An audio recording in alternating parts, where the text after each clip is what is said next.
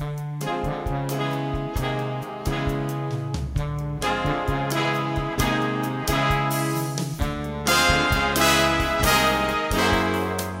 to Amateur Auteurs, the podcast where every week we sit down and have a discussion about a movie. I am your host Mike, and joining me is my brother Brian, and we would like to welcome you to Amateur Auteurs. Alright, welcome to the show. I'm Mike, and joining me as always... Hey guys, Brian. And, first off, I just wanted to say sorry for the little hiatus. I think we missed a week, but that's just kind of getting settled into the summer.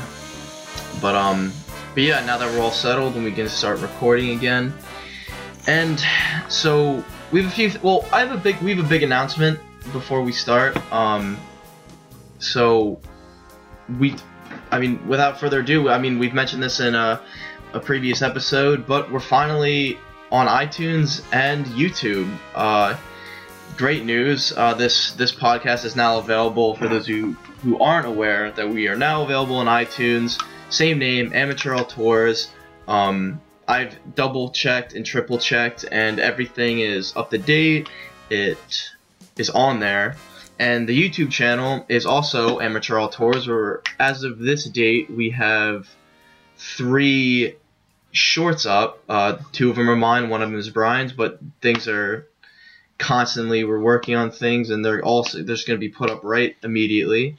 So yeah, I don't know, Brian, do you have anything to say about the YouTube and iTunes? I think a good amount of people who, if you're listening to this now, it's probably through iTunes, because it's just through SoundCloud. It's not really a platform that everybody uses, and I'm speaking to the people right now who listen to us on SoundCloud, who are listening to it right now on SoundCloud. Thank you. You guys are awesome because you guys were there from the beginning. And then for you guys who found us on iTunes, thank you for subscribing or just even giving us a listen because we really appreciate it. And this is going to be cool. This is a fun thing that we do. And because kind of the point of this whole podcast is that Mike and we want to bring our, love for cinema and all of that good stuff to you guys, and also, maybe in the future, maybe we'll be able to communicate with you guys, have kind of a dialogue back and forth, maybe create a forum or something. So we really just want to create a dialogue for these films that not everybody necessarily talks about, and also in kind of just different ways, also because we like it, so thank you.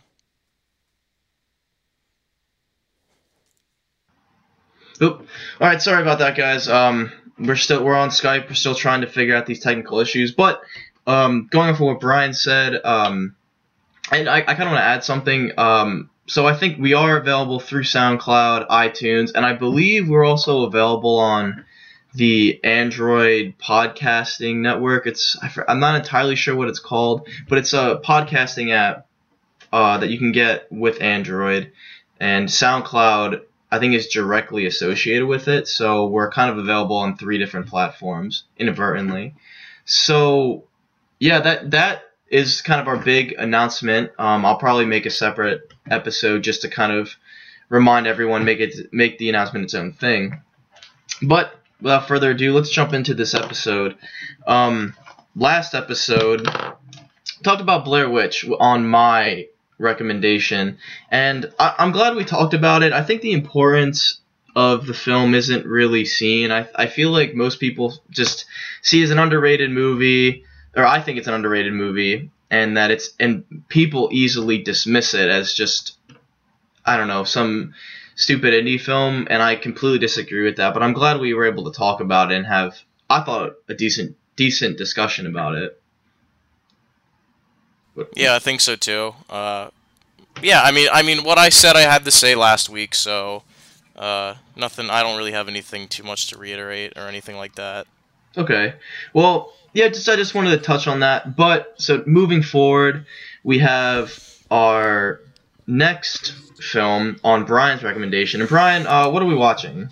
Right now, we are watching and discussing Judy Taymor's Across the Universe. Mm-hmm.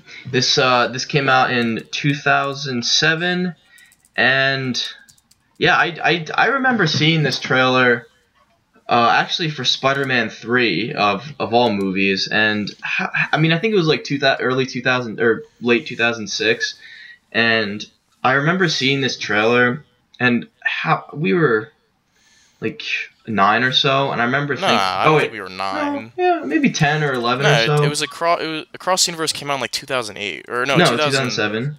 Oh well, Well, anyway, I think we were no, we were just about like to. 12 or we were like 12 or 13. Okay, well, it was a year off, but anyway, so You said 9. whatever. So, but anyway, the point is, I remember seeing this trailer, not really being too impressed with it, but Really? also, well, here's the thing, like at the time, I wasn't really listening to the Beatles that much, so I didn't really appreciate what it was. I just thought I was like, wow, that's going to be not a good movie. But as I started listening to the Beatles more, and I got a little more mature in that time frame, I actually got really excited for this because I remember we got it on DVD immediately when it came out, and we just like watched the crap out of it.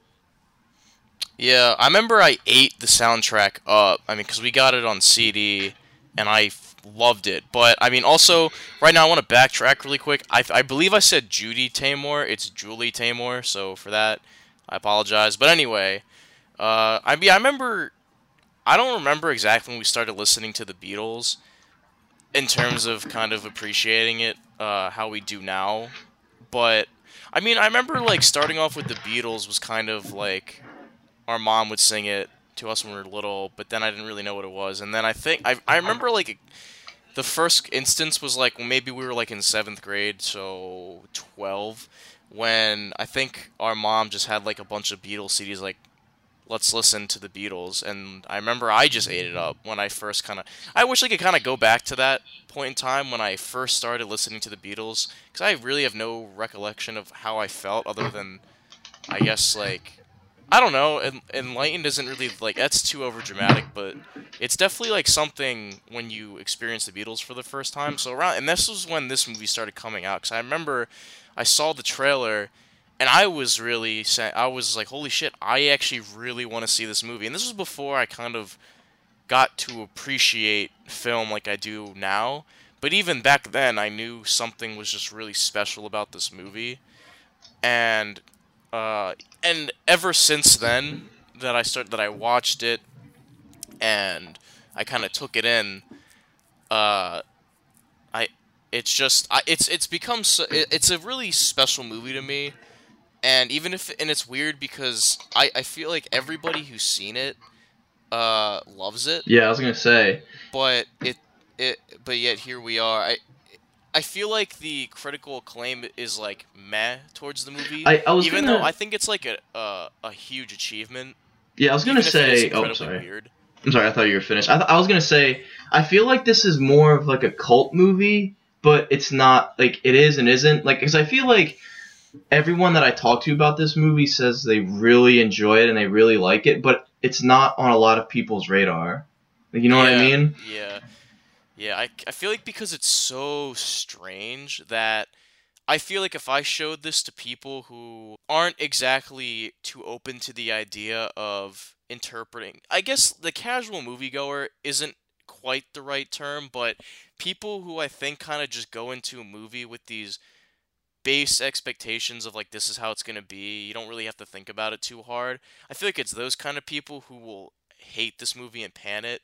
And I mean I feel like I know a few people who would kind of watch something like this and say, well, what does that mean? Why do I have to watch this? When you're really supposed to kind of just go with it and kind of just go with the experience of what's happening. Not exactly, you're not really supposed to take it too literally. I feel like, we'll get more in depth in a little bit, but I feel like just kind of just pulling a scene out of a hat, just saying, oh, I guess if we watched, let's see, like Being for the Benefit of Mr. Kite with Eddie Izzard, I feel like if I showed some of my casual moviegoer friends that scene, they would say, "Well, what the fuck is Well, happening? This doesn't make well, with sense." that, I mean, we'll get into that more, but like out of context, yeah, I agree that. No, but I'm saying even in the movie, I guess. if they watch the Well, movie, before I want to talk about that, like my exposure to the music before we really start the movie, because I mean, you said you don't really remember too much when you started like experimenting and listening to the Beatles.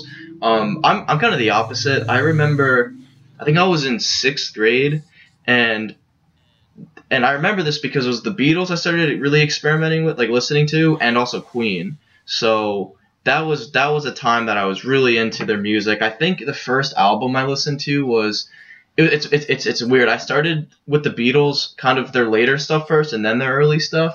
And I feel like it's much more contemporary. Not like contemporary. Well, yeah, contemporary, but it's also their later stuff. it's more interesting It's to who the me. Beatles really are, in It's my opinion. yeah, it's like or not the visual, the musical styling is, I think, more.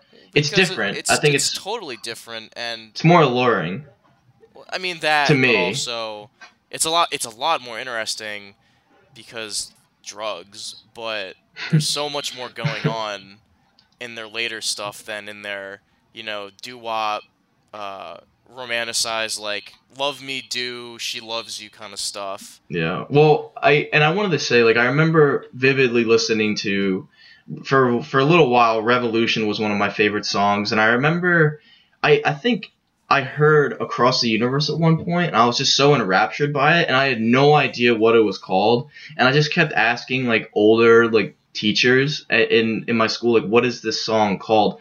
I don't know who it is, but I would sing the lyrics or hum the music, and they're like, "Oh, it's Across the Universe by the Beatles." I'm like, "Oh, okay." But yeah, that was kind of I mean, I vividly remember listening to the Beatles, and having the Blue album, or what, or Yeah, it's it like wasn't. No, no, it it's like was the their best greatest of. hits. Yeah, Yeah, it's it like was the their great, but greatest it's hits like album. there's like a blue and a red one, like greatest Yeah, well, hits. because the blue is like I think the blue, it was like the 70s or like late 60s, 70s, It and was then the it red was when they one was were. like their older stuff in that it was like their first songs like Please Please Me, Love Me Do, stuff like that. Yeah, yeah. Well, anyway, I mean, that's kind of my, like, hit musical history with the Beatles, starting it from there. I listen to them every now and again. Now, I mean, I have Sgt. Pepper's on vinyl, and I really want Magical Mystery Tour, and like with the White Album, I would love to have on vinyl, but they're not my favorite band. But I do. That doesn't mean I don't enjoy their music. Yeah.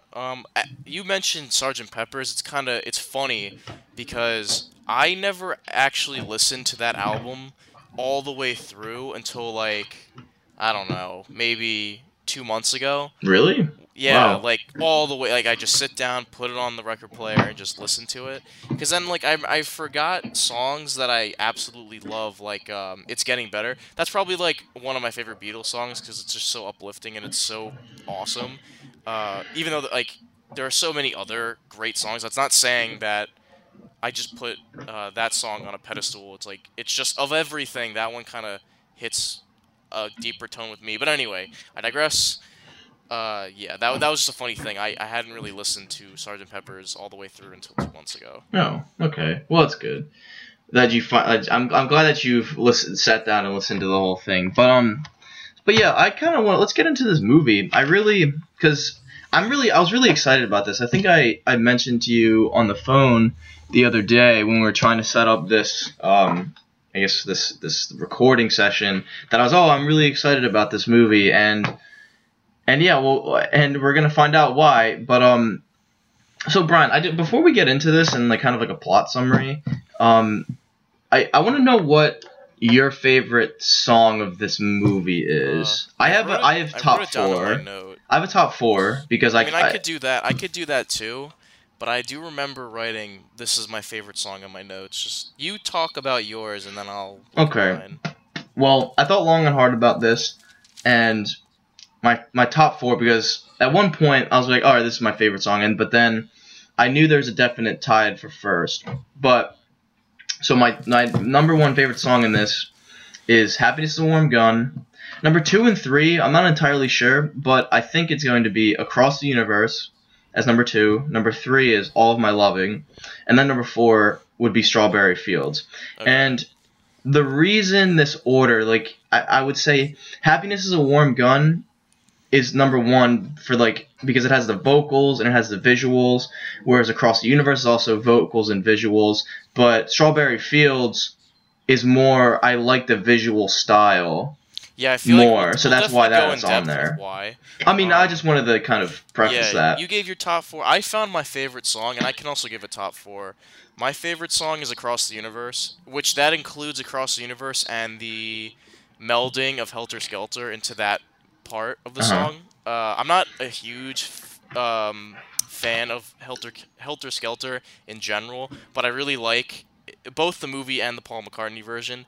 But I like how they meld it together in the movie in the context of the film, which we'll get to that, and I'll explain why I love that. Hmm.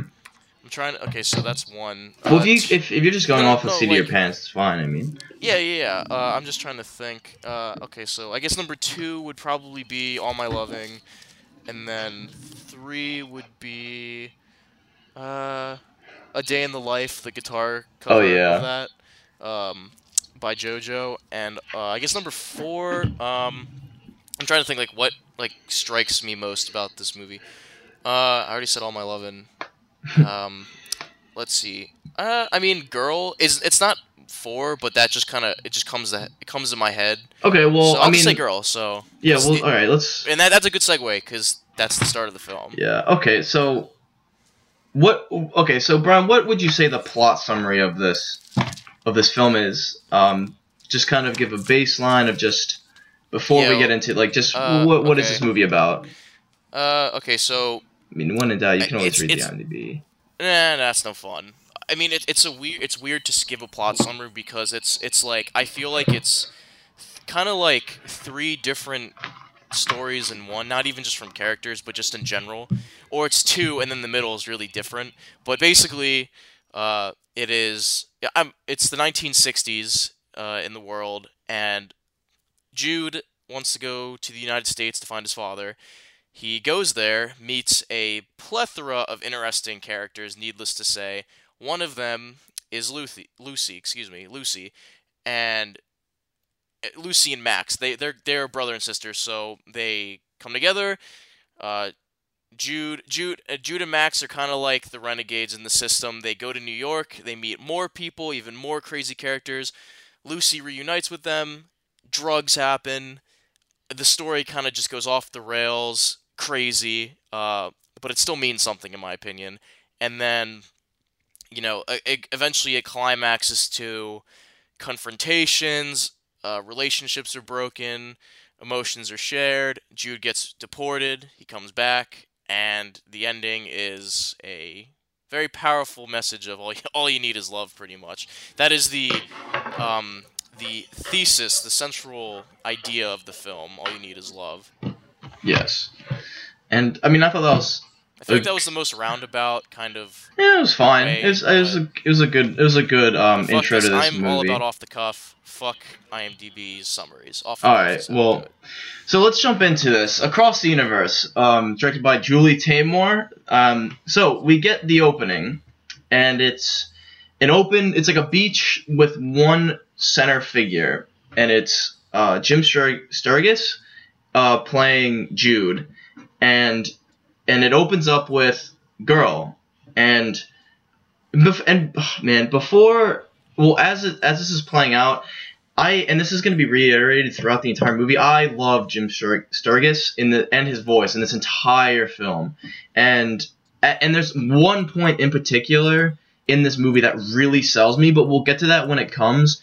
So anyway, Jude is sitting on the beach alone singing Girl, and it's really a good intro to the whole story because Jude is opening with his story, and it's about a girl. He's talking about a girl that is so great, but it's really somber, in my opinion, and it's kind of like... Well, the song, even in the interpretation of the Beatles, I always got it was this longing. It's let me tell you a story about this girl who, like, either I lost or broke my heart. And I think it's a really good pull for the audience.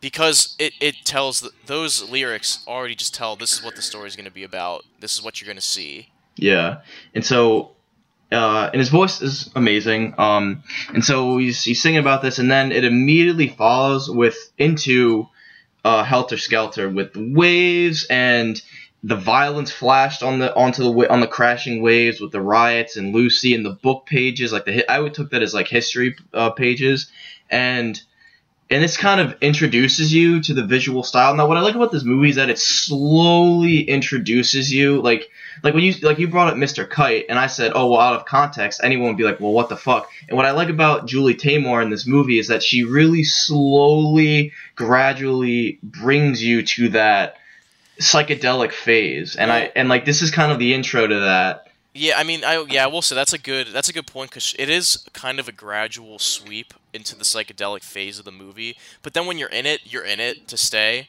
But what I love about these two songs is that Julie Taymor seems to be like. I haven't seen any of her other films or her stage play, the Spider-Man stage on Broadway. I heard it was at least. I mean, for Spider-Man, it was very good. Yeah, but just in terms of this film, Julie Taymor is kind of showing me that she has like this not mastery, but she definitely knows what she's doing when she embodies the show don't tell. Because, and I wrote this, what I love about the opening song and sequence of Girl is that it doesn't convey really what's happening, more of an emotion. You know, you get this feeling almost immediately. And then when it transitions into Helter Skelter, it shows all these images that happened in the past. And I feel like you kind of just intuitively know that this already happened, just the way, or even if you didn't know that, it's setting the stage for where they are at this point in the story. It's saying like a lot of bad shit happened at this point in the story. And then it kind of, I believe, oh no, never mind, I'm thinking of earlier before, but, and then so I think you can deduce from this part that you're going to be watching a flashback from how did we get to this point through these images that you're showing us. And then it fades away, like it shows Lucy just looking, and you're saying, well, that's the girl. Whoever she is, that's the girl. And then it fades away into, now we're kind of back in time, and now we see this glowing disco ball. Well, it's like a cross universe glimmers. It's kind of it's shimmering. Ball. Yeah, it's in the mute, and then it goes right into what Brian said, the flashback, and you can continue there. Sorry, I interrupt. Yeah, well, because then I like how even the transitions between songs seem relatively smooth because we played already in the course of like a minute. We played 3 songs. We played Girl, Helter Skelter, and now we're just kind of thrown into what is it? Hold Me Tight. And it's like 2 very different versions of the songs too, like different covers. It's like very whimsical, very not whimsical, but very mysterious, ominous with Girl. Helter Skelter's more, I guess, like Hendrix rock. You know what I mean? Yeah, heavy, and that would make sense because it's probably JoJo who's playing the guitar in that part, and he's Hendrix. Yeah. And then we get to Hold Me Tight, which is like a very energetic and vibrant. It's like a pop. Yeah, I mean, I enjoy it. Yeah, it's. I mean, I mean, like I said, I took this as very energetic and vibrant, and I think the note, especially as this goes on, that this movie goes with the style of the Beatles as they progress. So like the beginning, they're more clean cut. I would say they're like quote unquote normal songs. Like you said, like they were pop and like I guess more. I don't want to say mainstream because the Beatles were very mainstream as they can even at their like drug induced state. But they were more traditional. That's a better word.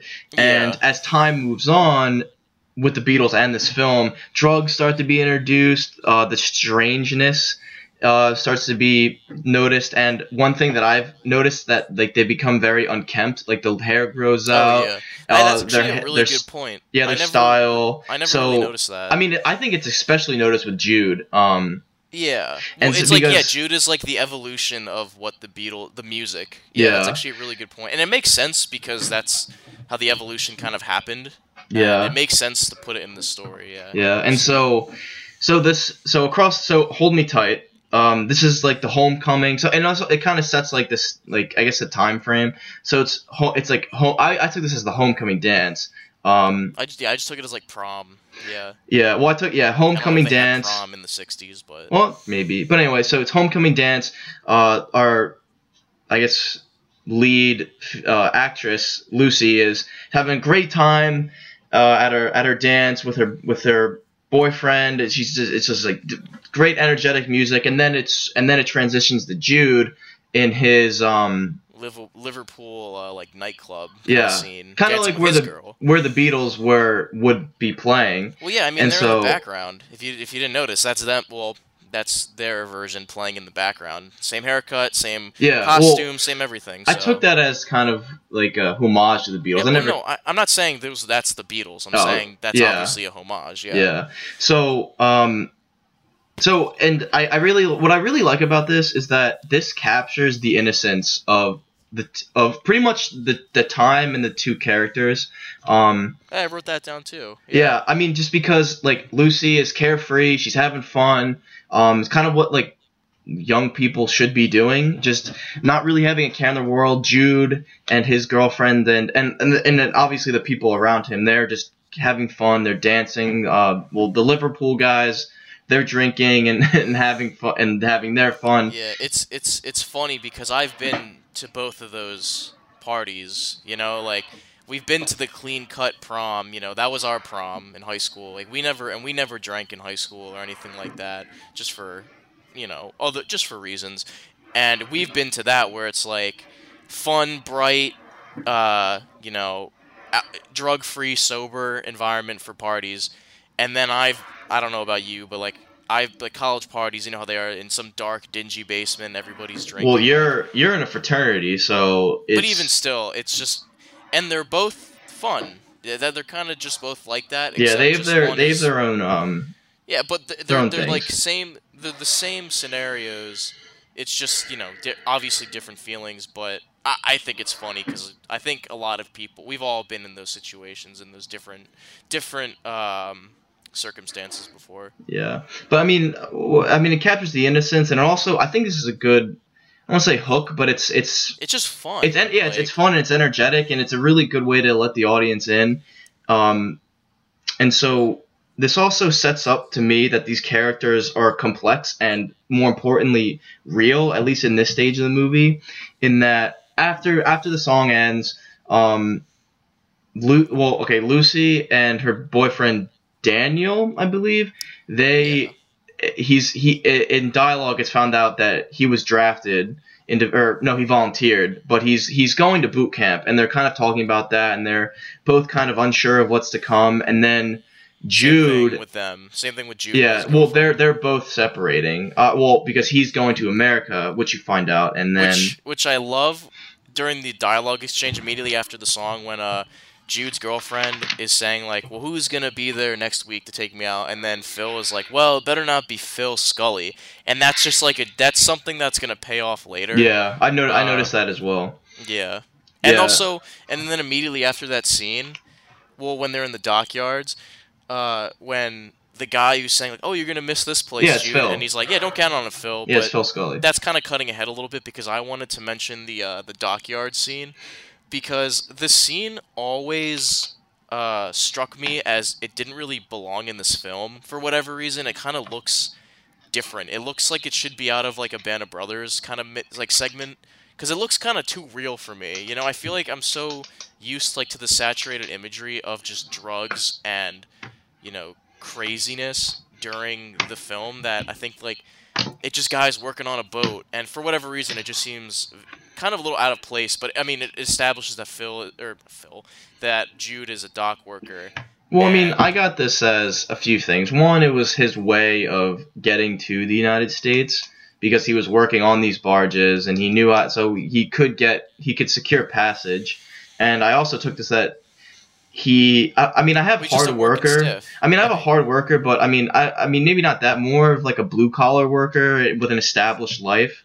Um, and he's leaving, but he wants to leave. Like he's not reluctant at all. He wants to get the hell out of Liverpool and see the world. Well, mostly find his Well, he father. doesn't really. I don't think he doesn't want to see the world. He just wants to find his I think he father. just wants to get out of Liverpool I because always got that it was just purely to see his father, just to see that they existed, and then because Jude met Max and Prudence and Lucy that he stayed. Okay, But I feel well, like his original intention was to just find his well, father. I agree with that, but I also think that he wasn't really planning on returning just for the fact that when Phil asked him, "Are you going to miss this place?" He says, "Don't count on it." I took that as, "Oh, Oh he's not yeah, going to come I kind of back." forgot. Well, I feel like he was just saying that like you're gonna miss it when you leave, so you're gonna come back. And I feel like Jude was just like, no, I'm not gonna miss it, even though like I'm gonna come back. I don't know.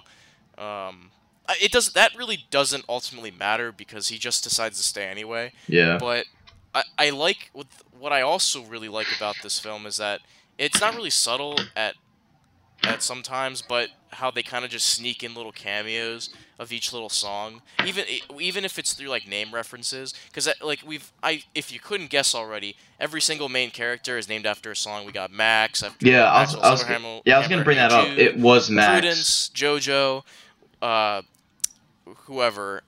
But what I like about this is when Jude is getting his like pay card or like he's clocking out. The guy was saying, when I'm Oh 64, I'll be yeah. long gone from this place. It's from the song "When I'm 64." I Hmm. just like that. I caught that little nod. That good, like deeply appreciative fans will get these references. That's why I like it Yeah. because it's more. It adds more to the film. Yeah.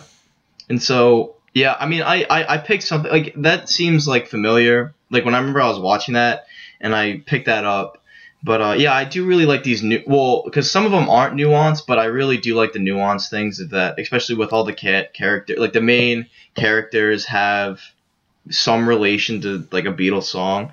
I think Jude is a little too on the nose, but it works. I'll give it that. Wait, what do you mean? Like Jude, hey Jude. I don't know. I feel like it's too obvious. Where Max, like Maxwell Silverhammer, is not as noticeable. If that makes sense. I don't know if what I'm saying makes sense, but No, I think I know. Like you're just talking about in terms of their names. It's just yeah, like it's a little too on the nose with "Hey Jude." I mean, I think when we finally hear the song, it works perfectly. So I mean, fuck it. yeah, You know what I mean? yeah.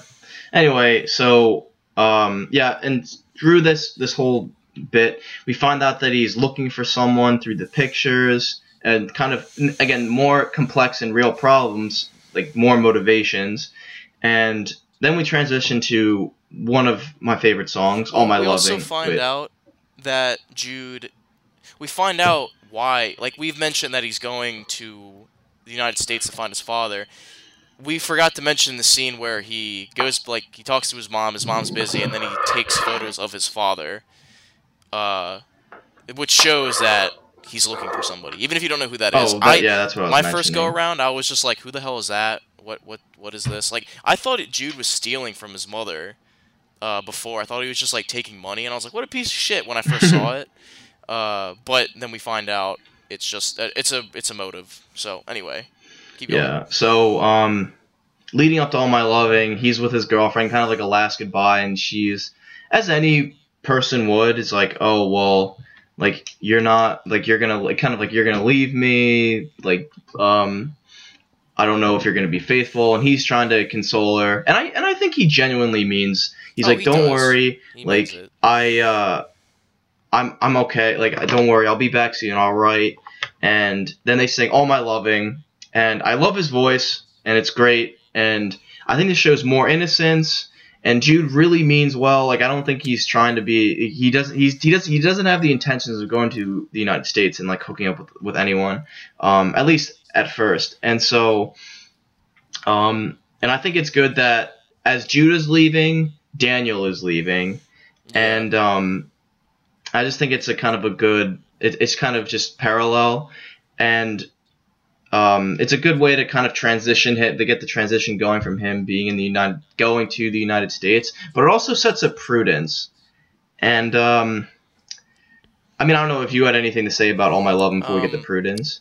I had something to say about All My Loving. I feel like a lot of elements in this movie could have, if anybody else did this, I feel like it could have been messed up.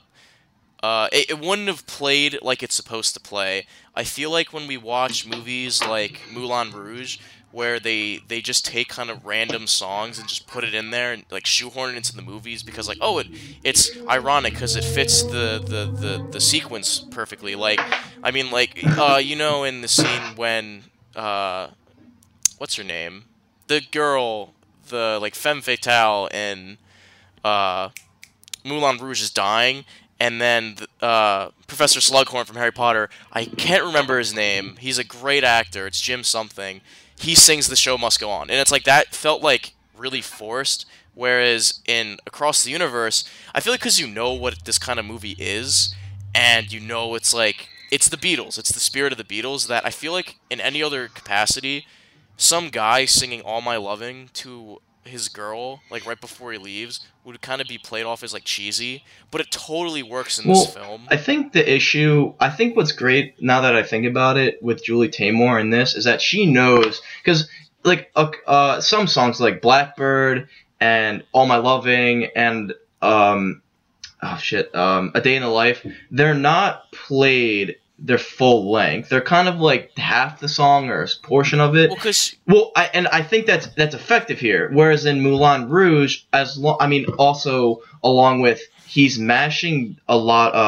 Baz Luhrmann was mashing all these different songs together, but he also played out the whole song. So it just kind of, in my opinion, some songs overstayed their welcome, and it just got way too much. I feel like every first off, I'm gonna go on record. I like Moulin Rouge. This Yeah, I is do me too. like We'll probably shitting on get to it at but one point. I feel like because these were real songs. Like when you adapt them for theatrical purposes, even like Sweeney Todd did this. They took the original material and then kind of just boiled it down to the song's essence, and it's more of just being a layman and kind of conveying what you're trying to convey without being so long-winded about it. It's like we get it. Like he's going away, and you know we know what we're supposed to feel when we listen to these songs. So I feel like Julie Taymor like really it does a great job of balancing the line between what to say, what not to say, and what to show. Yeah.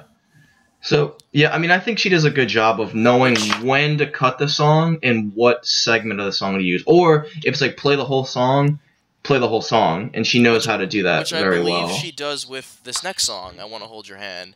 I mean, granted, "I Want to Hold Your Hand" isn't like necessarily a very uh, it's not really necessary. It's like it's a lot of chords and or choruses and like the main I forget what it's called in the song, but there's the chorus and then there's like the main riff, and that always repeats a lot.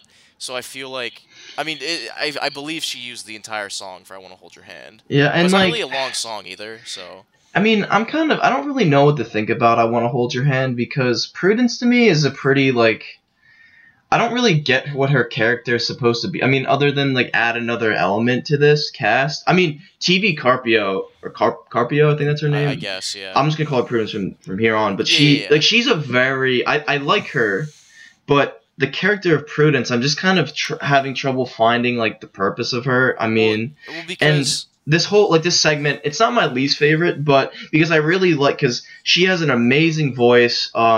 She I think the choreography of this is when I had this in my notes.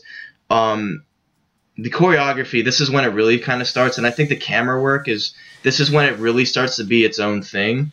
But yeah, I don't really know what to think about this segment. It's like it's well done. I just don't really see its purpose. well, I mean, like, I totally agree because Prudence as a character always kind of struck me as a little off in the film, but at the same time, she makes sense because you can't have a movie set in the Cultural Revolution and the Beatles without having a character that questions their sexuality. Like that was just a cultural hallmark of that time period, and so at the same time, I feel like you need to have that.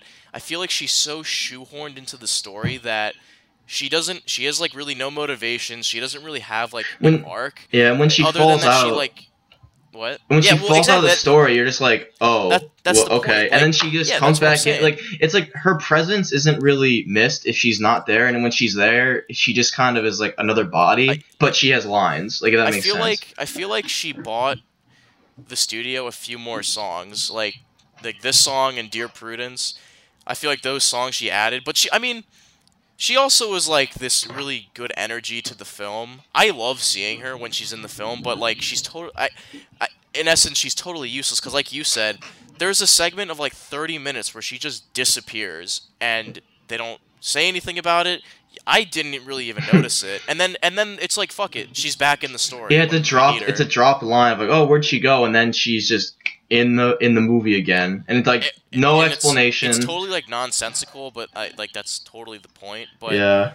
I mean, I going back to the song though, uh, yeah, TV Carpio has an amazing voice. I love seeing her in this movie, even if she doesn't really have a purpose or point other than just to be the sexual experimentations of the late '60s.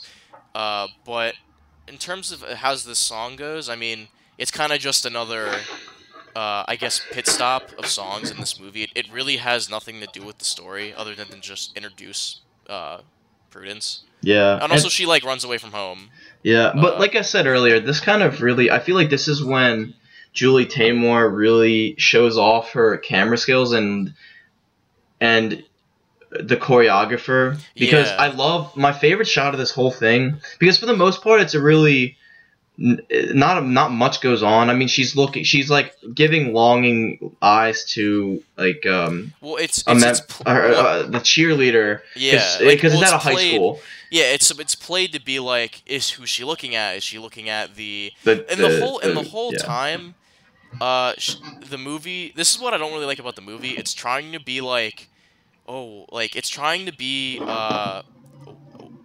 cryptic about what it's saying, even though it's like so obvious what it's trying to say. You know what I mean? Because in every instance that they say, like, oh, is she a lesbian? There's always like a guy and a girl in the shot that she's like projecting her like desire for, but at the same time, it's not overt in any capacity. You're always like, she's looking at the girl. She's a lesbian. Yeah. Or at least has feelings for this girl. Even in the sequence for JoJo and what's her name? Sadie. It's like it's supposed to play like, oh, is she after JoJo? But it's Sadie. We all know. Yeah, I never once got that. And in this, it's like, at first it's like, oh, is she looking at the football captain, like kind of stereotypical. Yeah. But then he walks away, and it's like a dead centered focus of the cheerleader. And then there's a lot of other, I believe there's other like close-ups and focuses on her, so it's pretty clear who she's talking about.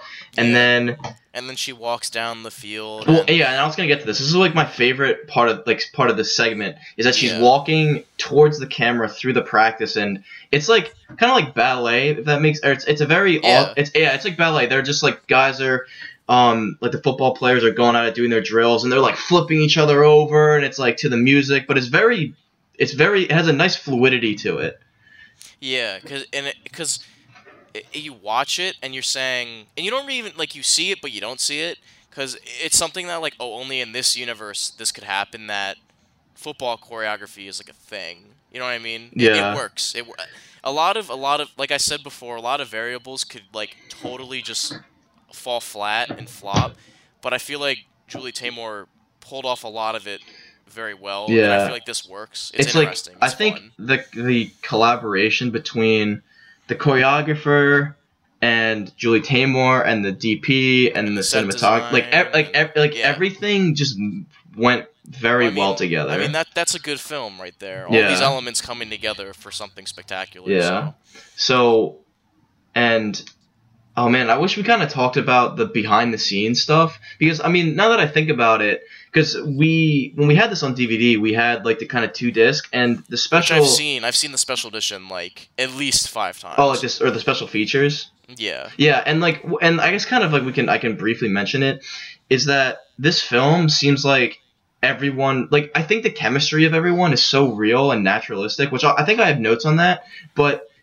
I think especially when it comes to Max and Jude, but I think it feels so natural because it is natural, and that whenever whenever Julie Taymor and the music directors and the musicians were working with the actors, there's always a smile on someone's face, and it just seems really close and personal. Yeah, and it just seems like whenever, especially like at the end when Hey Jude, when Max and Jude meet again and they seem happy to be together, it's like it feels genuine because it most likely is genuine. So Yeah. And I think that's one of the reasons this movie is so successful is because the chemistry between all of the actors and the crew is just Well, so powerful. yeah, I totally agree. Because something I noticed whenever I watch the special edition is that, or the special features, is that Julie Taymor just brings like this natural energy, like aura around her, and that translates into the film because that's just her. I feel like I would love to meet her and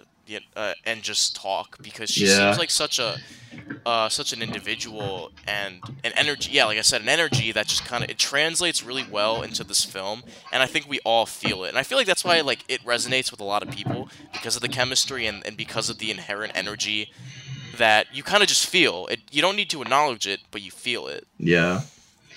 So yeah. And so I mean, digressing, getting back to the film, after the whole "I want to hold your hand," Prudence runs away, and this is coupled with Jude making his way to Princeton. So they're both hitchhiking. So Prudence gets into like a big tractor trailer, and then Jude, he's hitchhiking, and I think it's kind of like a funny side bit that he goes to go around to get into the passenger seat, but then Oh then he yeah. realizes he's in America, and he's like, I I've seen this movie for forever, and I never once put that together that he like fucked up what side of the driver's It's side like wheel was it's on. such a small detail, and he's just like he goes around. He's like, "Oh yeah, I gotta go on this side." I mean, it's so small, and we're probably making it like a bigger thing than it really is. No, But it's that's something that cool. we enjoy and Because I that we never really like. got. I'm like, oh, is he just gonna get into the back seat? And I was like, oh, ha ha ha, like my bad. And then we get in the front, like, oh, I never really saw that. Damn, that's cool. Yeah.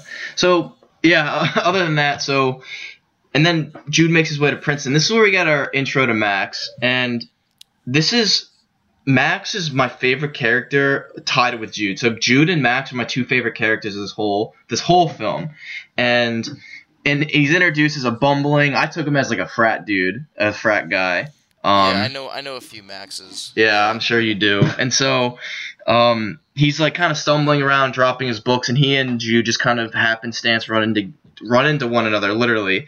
And Max kind of points off, oh, well, this is the dude because Jude asks him whatever his father's name is, and Max points him out as one of the janitor. So, and then Jude goes up to him and says, oh, like, are you, I forget, I think something Hubert, and It's like Wesley Huber, but like I yeah, think the point is, it's like, well, they found each other, and I and mean, it's and yeah, and if it's kind of like an awkward. Well, it's with the father. He's like, oh shit, like this is my.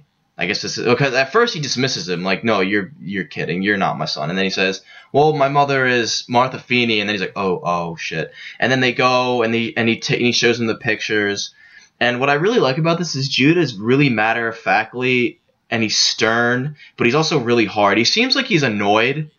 I don't want to say so much angry, but he just is really annoyed.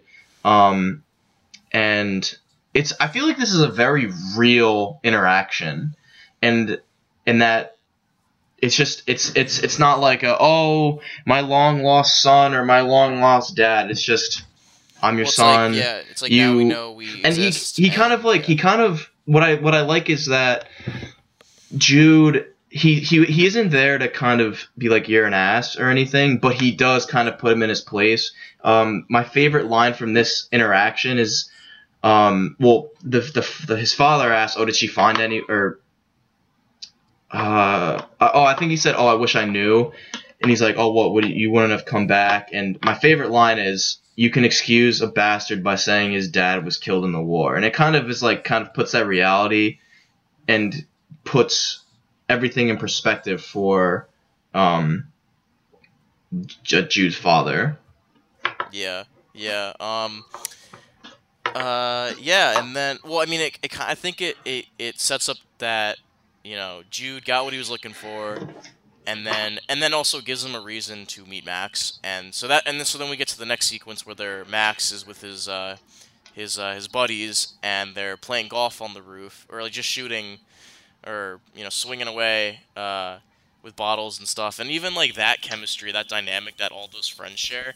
You don't know who any of these people are, but I always got that it's like, oh well, like they're friends, they're real, like obviously they're friends in the movie, but you just kind of feel Yeah. that you don't really you They're don't not know what. actors, they're people. Yeah, um and then it pretty much, it goes to show, and then the shows further Max's rambunctiousness in that his He's a free tendencies, and spirit. yeah, he's a free spirit. Like he hits the golf ball through the guy's window, and the guys chase him, and then Max and Jude officially meet.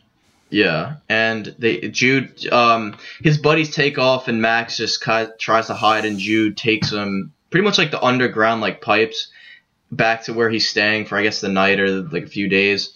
And Max and Jude immediately hit it off. I like their witty back and forth. All like you're hiding from the cops, like what's wrong? And then Jude says, "Oh well, it looks to me like you're the one who's running." And I like he's like, "Oh, what would you have done if they caught you?" He's like, "I don't know, something involving genitalia and shoe polish." Like that's kind of funny to me.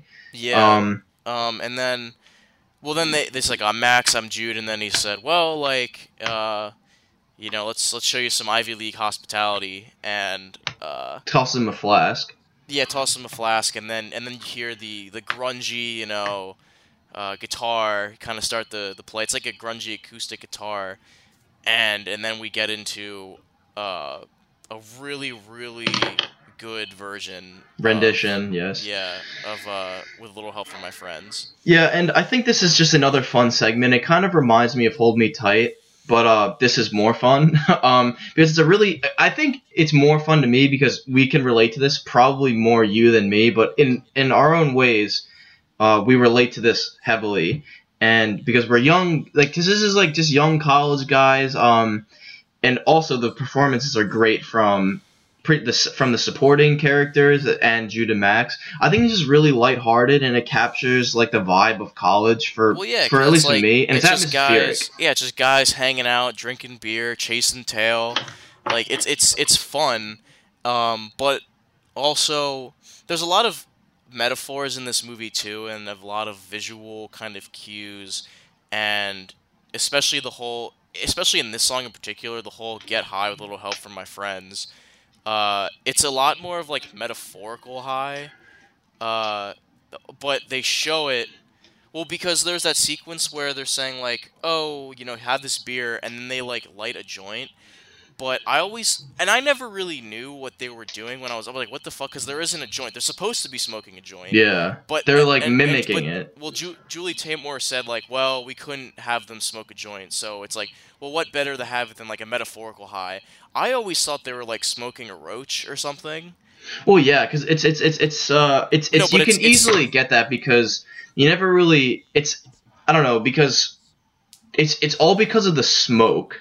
Well, no, that it's supposed to be a metaphorical joint. They're not actually smoking a joint. Yeah, but I mean, I could see why someone would think that they're actually smoking because, like, they're passing them this metaphorical joint around, saying, "Oh, you're gonna get high with your friend or get high with a little help from your friends," and they pass it to Jude, and Jude kind of like, oh, plays along, and then Max, like, they're jumping around, and someone lands on his back, and that he expels smoke out. So when like, if you didn't really understand what's going on, you're like, oh, they're actually smoking, so...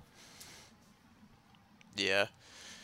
Yeah, I feel you, yeah. But, I mean, just moving on, I mean, it is a lighthearted scene. It's kind of building chemistry between Max and Jude, which is what I think this...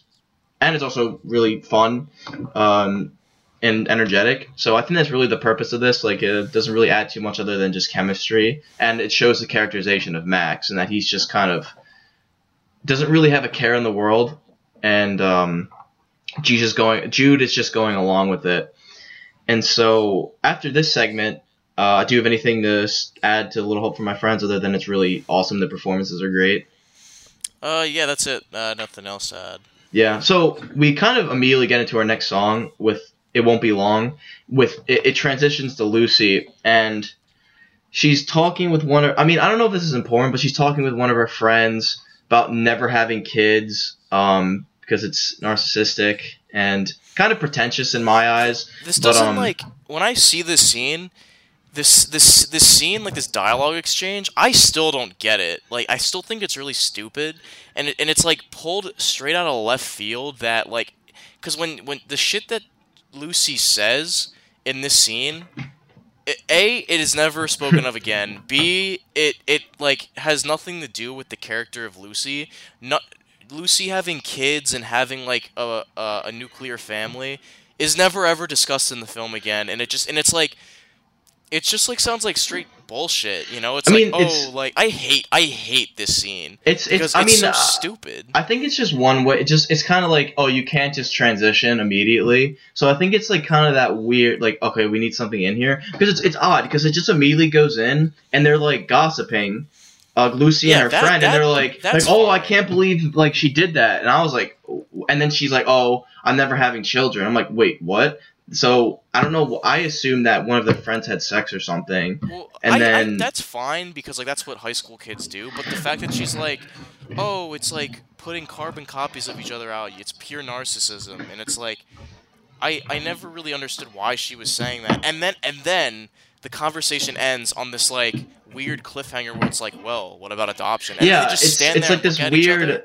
It's and this I'm like, weird what the pause fuck? of like like kind of like, oh, reflect on what was said. I'm like, well, there's no context leading up to it, so I'm like, what the hell is like, what is this? And then it immediately jumps into it won't be long. So I guess, and then it's never addressed again. So I Well, guess it's just I feel like this kind of this react like whatever this dialogue was talking about.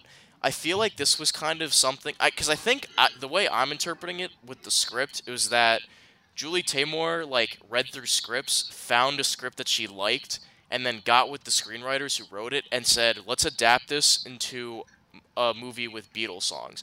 And then from that, I feel like this exchange was something that was in the original like raw unadapted screenplay that just kind of got left in. That's what I hmm. feel like. There's nothing like tangible that can back me up on this, but I feel like this is what Yeah. happened. I mean, that could have been. I always thought that this screenplay was written just like, oh, let's make a film about like a Beatles songs, and I always thought Julie Taymor took songs and then kind of like how we write like shorts is that we think of a song and then we write a scene around it and then you go from there. And I always thought that that's what Julie Taymor did, but with like Beatles songs. No, I don't know. I feel like she did. Well, she definitely like played around with the story. I feel like and did that, but because when you look at the screenwriters, it's just two British guys, and I feel like the way they were talking about the story is that they wrote it first, and then Julie Taymor came to them.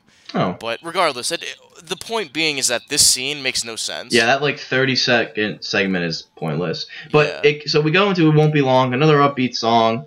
I always took this that it's like that naiveness with being young, like the naive nature of being young, and it just kind of allows Lucy or Evan Rachel Wood to really show off her talents.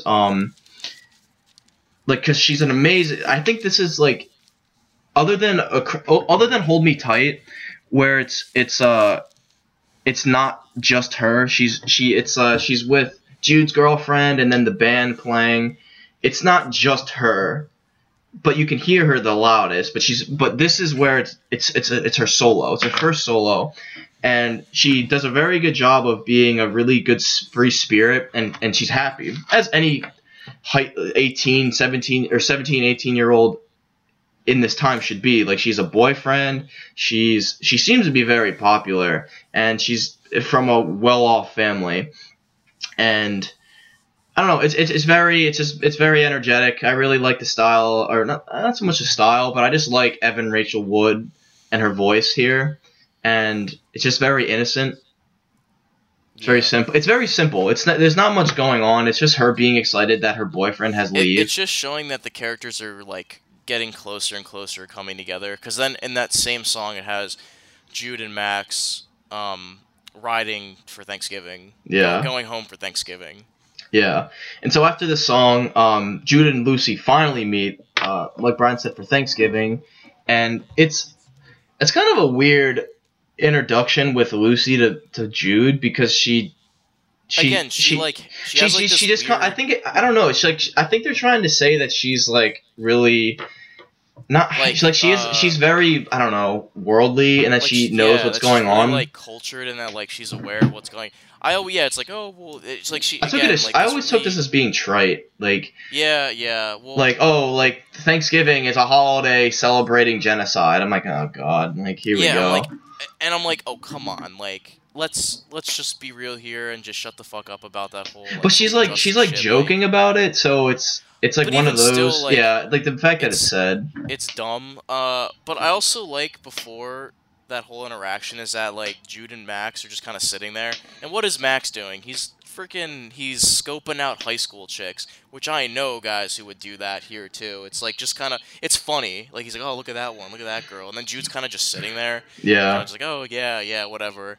Um, and then Jude and Lucy meet officially, and then we get to the Thanksgiving dinner. Yeah, which just has a lot of family tensions, especially against Max. And I always took this, especially like my most recent viewing, as kind of like the upper class elitists versus like hippies, for lack of a better term. And Max is the hippie, or like that generation, or like the Woodstock generation. Yeah, That's that's how I definitely. took that. Well, it's definitely how it's supposed to be set up, mainly through their dialogue exchange. Yeah, and Because like their especially ideologies are completely different, and like yeah. how the uncles and parents feel as compared to how Max Yeah, feels. what you do defines you versus who you are defines what you do. And I love how Jude is just kind of in the middle. Just Oh like, yeah. well, he also doesn't want to take sides. It's like an awkward position that they just like throw him involved. Like he's obviously trying not to get involved. He's just trying to be like a passive observer. And then Max just kind of throws him like, oh yeah, you're like I'm right, right? And then he kind of just says a generally neutral statement, which is fine. I think it was a good way to de-escalate Yeah, it. and then dinner's over, and then it shows how Jude and Lucy kind of have their first like personal exchange, Yeah, their first which moment. which you can kind of see that like already. I think it's like such a sweet and tender moment. It's like when they're just talking, and then it's kind of like very evenly flowing. It's not nothing's really forced, and then. It's funny because like Jude makes Lucy laugh, and then he says like, "Oh, you have like perfect teeth," but it like in like the most genuine way, and it's like so cute and sweet that it's like you can see like Lucy's heart just kind of like melt. She's not like in love with him yet, but she's like, oh my god, Like she thinks he's cute, and it's a cute exchange. And it's one of those natural, because he's not like, oh yeah, your eyes are beautiful. It's just like, and it's natural because where he's from England, especially that time, their teeth are like he mentions it. Their teeth aren't very good. Well, that's like the stereotype. You look at Austin Powers, and it's Yeah. like that is like the British stereotype of like how they look and act. Yeah, but it's like horrible teeth not. and- It's like, oh, your teeth are straight. It's like, oh, have you heard of braces? And he's like, yeah, we use them to keep our trousers up or our pants up. And then it's just a nice touching scene. And then we get into the next scene, and this is where like Lucy gets into Jude's head, and then we get into I've seen a face because.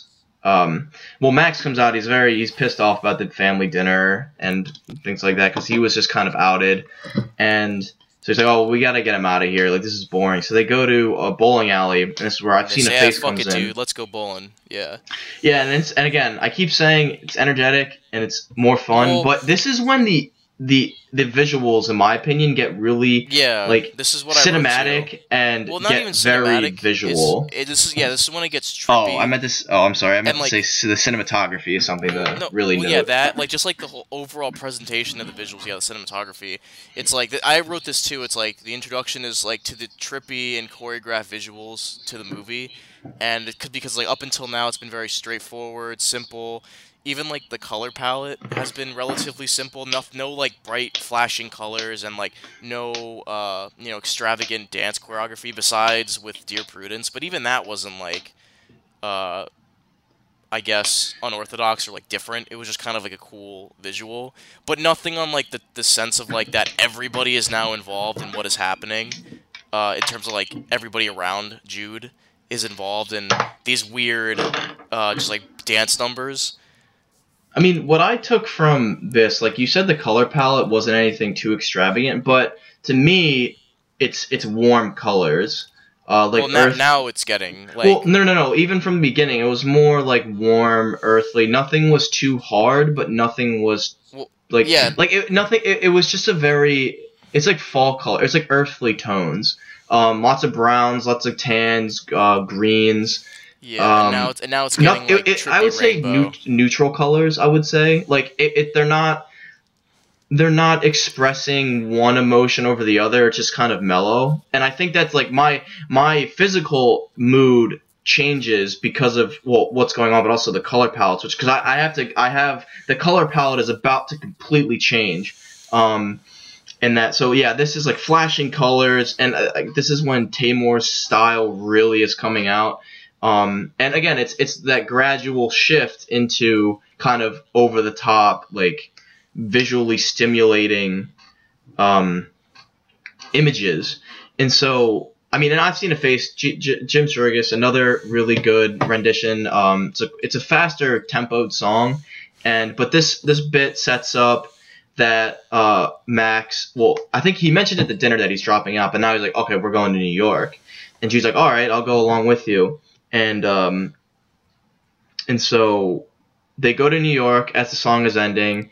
And this is what I noticed is that the style is about so the color palette changes, so like it's a lot darker colors, so lots of grays, blacks, dark browns, things like that, like kind of cityscape images or not images, colors. But it also the style goes from very clean cut to starting to get dirty, as like a suburb to like a clean suburb to a dirty city. Yeah. So that's what I took, and then you get your introduction to Sadie. I like her personality, and I like her free spirit nature, kind of like a hippie. Well, Actually, she is a hippie. We keep saying free spirit. I feel like we need to stop saying that. But I like how independent she is. Yeah, I mean, I guess I'm just using free spirit as a lack of just a better term that I can think of. But I like how spontaneous she seems, and. I don't know spontaneous. Yeah, I think she's a little spontaneous. No, but... I think spontaneous is Max. That's true. Sadie is strikes me as like this like sexy, mysterious woman of the night, but not in the sense that she's like a prostitute. That she's just as like a rocker. You know what I mean? Because that's what she is. She's just not a rock star, but yeah, and she is played by I'm gonna butcher her name, Dana Fuchs. I'm sorry. Fuchs, I don't know. But see, I like her. Now, apparently, Julie Taymor wrote this role or wanted to cast this role specifically for her. So I guess she had seen her because she's a musician first in real life. She's a musician first and an actress second, and so I like her as a person, but her musical styling. I guess we'll get into that later. It's really heavy. It's like a heavy, I'd say like soulful type, but it's not really for me like soulful. Yeah, I mean she gets into it. It's passionate, but not like soulful. Yeah. But anyway, so I like the character, but her music, yeah. So and then they say, okay, we're in New York. I'll pay you your rent. Or Jude says to Max, I'll pay you your rent as soon as I get the money. And they're all really excited. And then this is when the tone starts to really, in my opinion, change completely with Let It Be. Now, this to me, like I just mentioned, huge shift in tone. And that this goes from carefree to like reality is now hitting, in that Daniel is killed in combat in Vietnam, and then we get the Detroit ride. These are the two main, I guess, images that we get, and we get complete chaos with funeral images. And also here we're introduced to JoJo and his brothers being killed. Who is it opens up with the riots, and it's a child singing like "Let It Be." Very talented young man in this segment. The best part, in my opinion, though, is the gospel singers, because especially the lead, she belts it. And I love listening to gospel, like really soulful gospel, because this is because it's I just love it. It's so passionate and it's so beautiful, really. And I mean, what I have to say about this segment is not my favorite part of the film, but the images are so gripping and powerful. and coupled with the gospel singer and the little brother, like that reveal is just so like it kind of like takes my breath away when you every time I see it, whenever it's like a slow pan up and it has the brother in the coffin, because leading up to this, people going filing into the church and everyone's upset and there's a coffin, but when it shows it's the reveal of the child, I'm like, oh man, that's like so upsetting. And then um, it's coupled with Lucy at Arlington, or I'm assuming no, it wouldn't be Arlington, at the cemetery, with her family and watching her boyfriend's mother just breaking down, and I just think it's a very beautiful segment altogether. Yeah. Yeah, I agree. Yeah, Yeah, I mean, I really like that scene. Because it's also an introduction to JoJo, gives him a reason why he comes into the fold.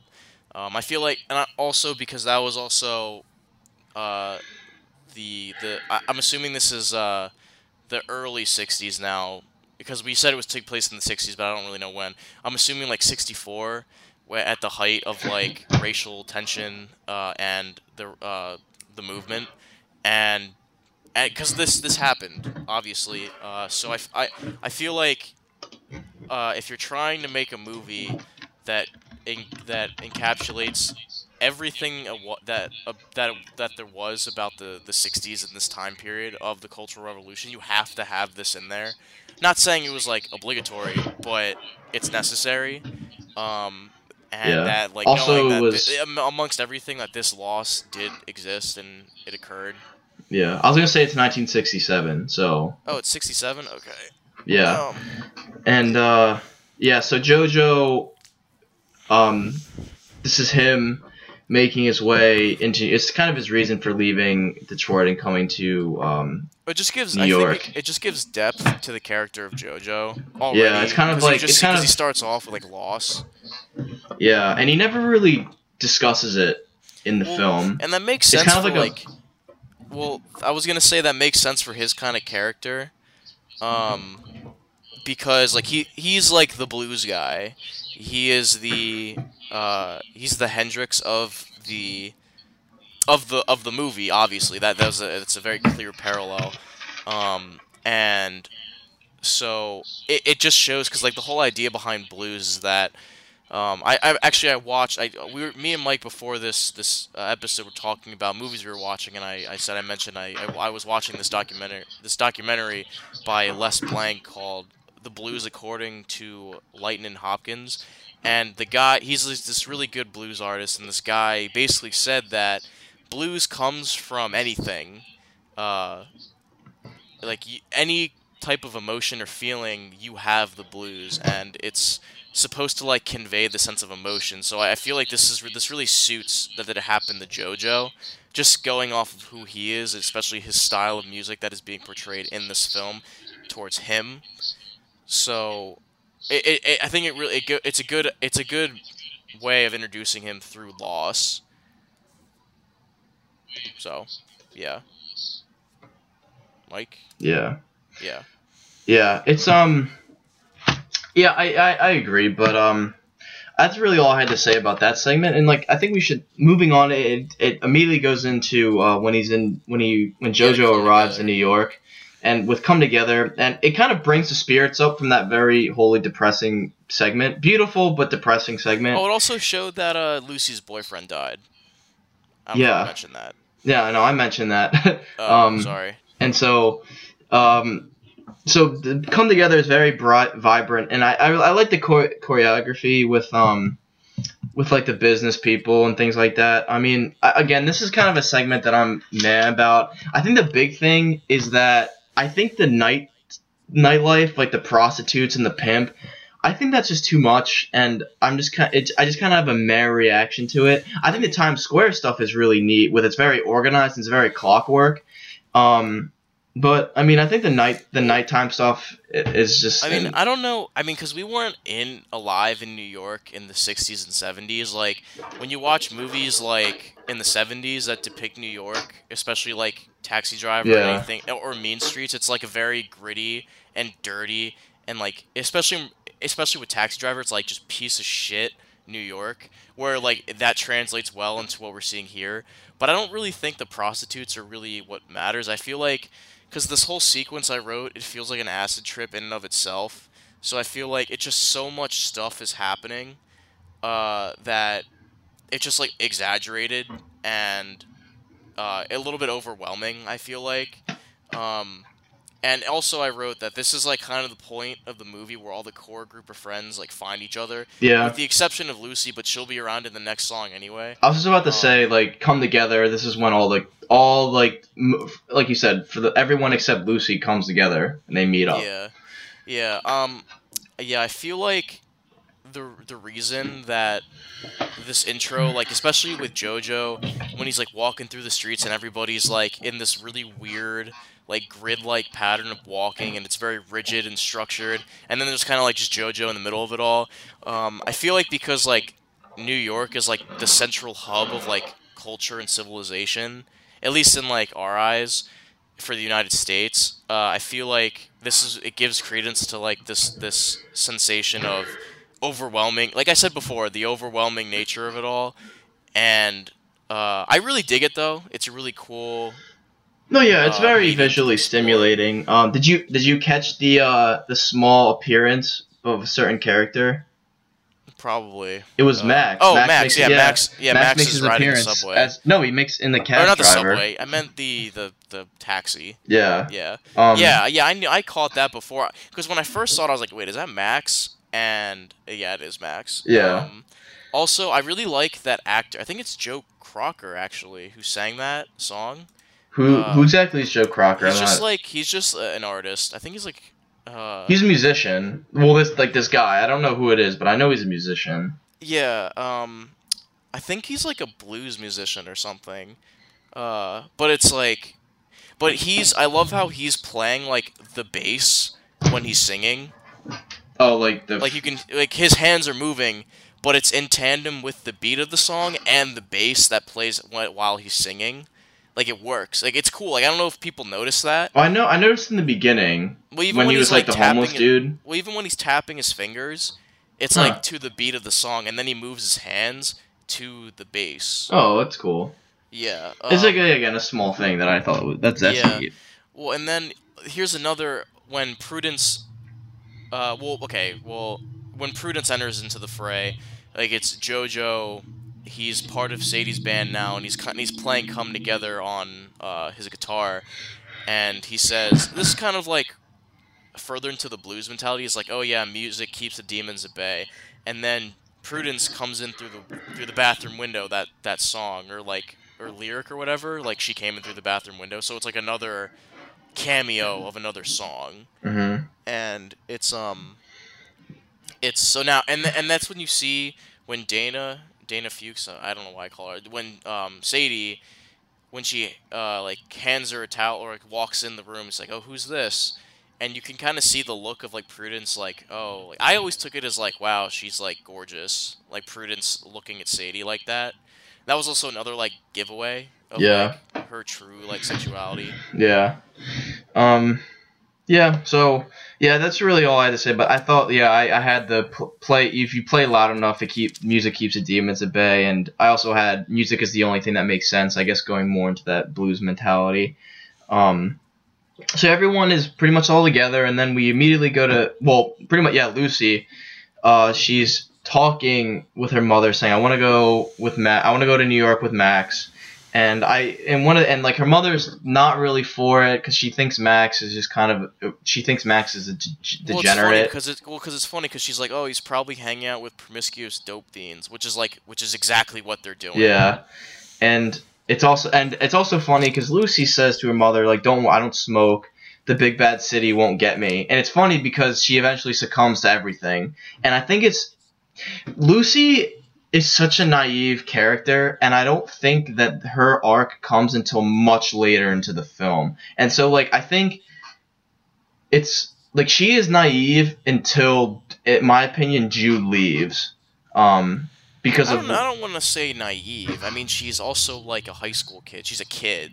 well, I mean, I think she's pretty naive because she's just every high school kid unless it's like shit has happened to them, suffer from like acute naivete, uh, Well, where they think it's like these things like I'm invincible, nothing's gonna happen to me. That's just being young.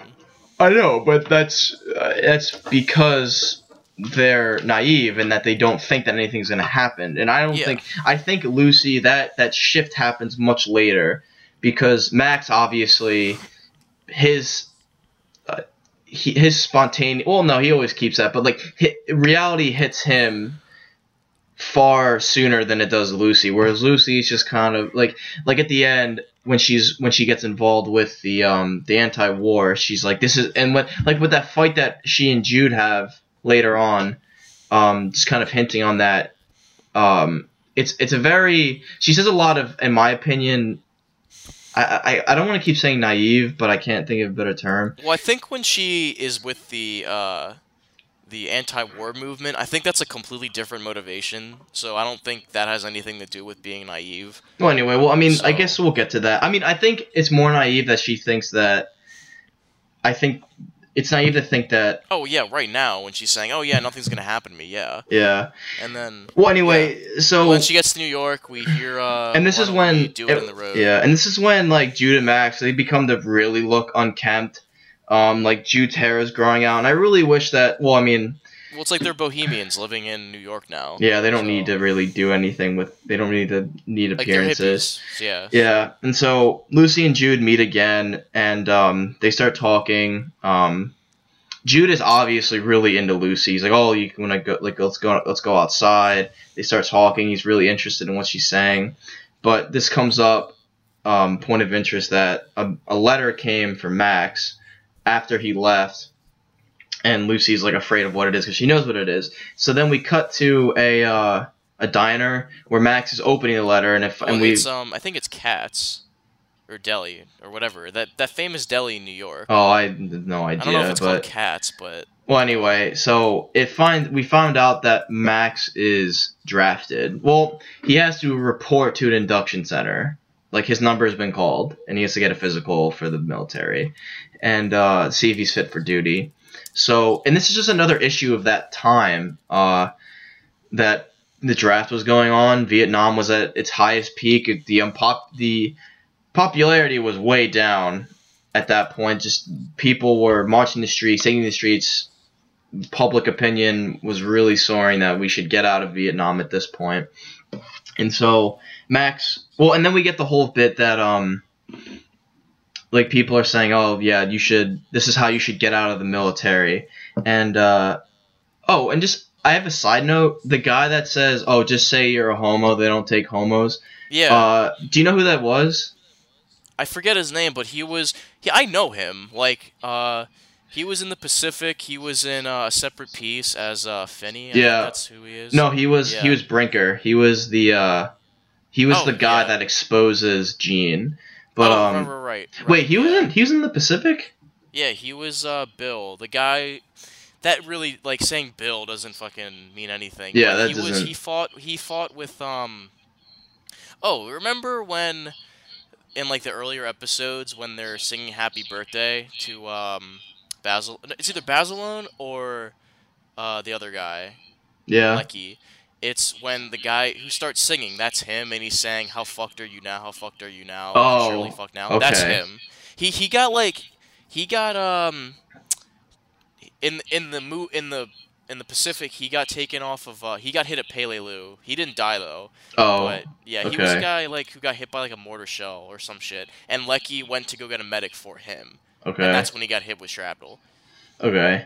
Yeah. All right. Yeah. I but mean, I just thought that we was know an who that interesting guy thing is, because yeah. it's like the voice that I noticed, and because I know that voice, and I looked him up. I'm like, oh, it's Brinker. He was But also anyway. in Eurotrip as the guy. Yeah, but Euro trip. Anyway, so what was I saying? Okay, so then and then this kind of the reality comes. He burns the letter, and JoJo says, "No, you have to go," and so the next scene, Lucy and Jude are at like the water side, and they both kind of, or Lucy confides in Jude, and Jude also then draws her. So it's kind of building the relationship, and then Yeah. they get chased by a cop because they're quote unquote defacing city property, and then we have the rendition of "If I Fell," which is very intimate.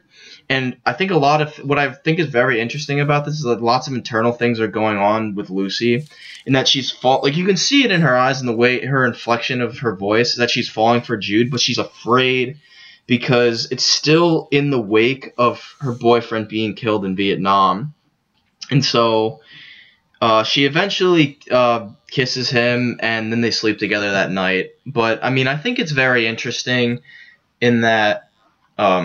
There's a lot of internal things going along with Lucy, and you can just tell by that through her eyes and her inflection in her voice. Yeah, and I mean also the way this scene plays out is that like Jude is like, I'm not gay, but holy shit, is he charming as fuck. Like I would fall in love with him if he did that with me. I mean shit, like Which part drawing she you? yeah, like she's vulnerable, and then he kind of just like takes a stick and then like starts drawing stuff on the wall, and then he's like casually, he's like, "Oh, come here, like I'm gonna get your eyes right," and it's like from that moment, like my heart would just melt. I'm like, "Oh my god, like he's so charming," and then like they have their moment, they like I guess confess their love for each other, and then the next morning Max is like, "Oh well, this is happening."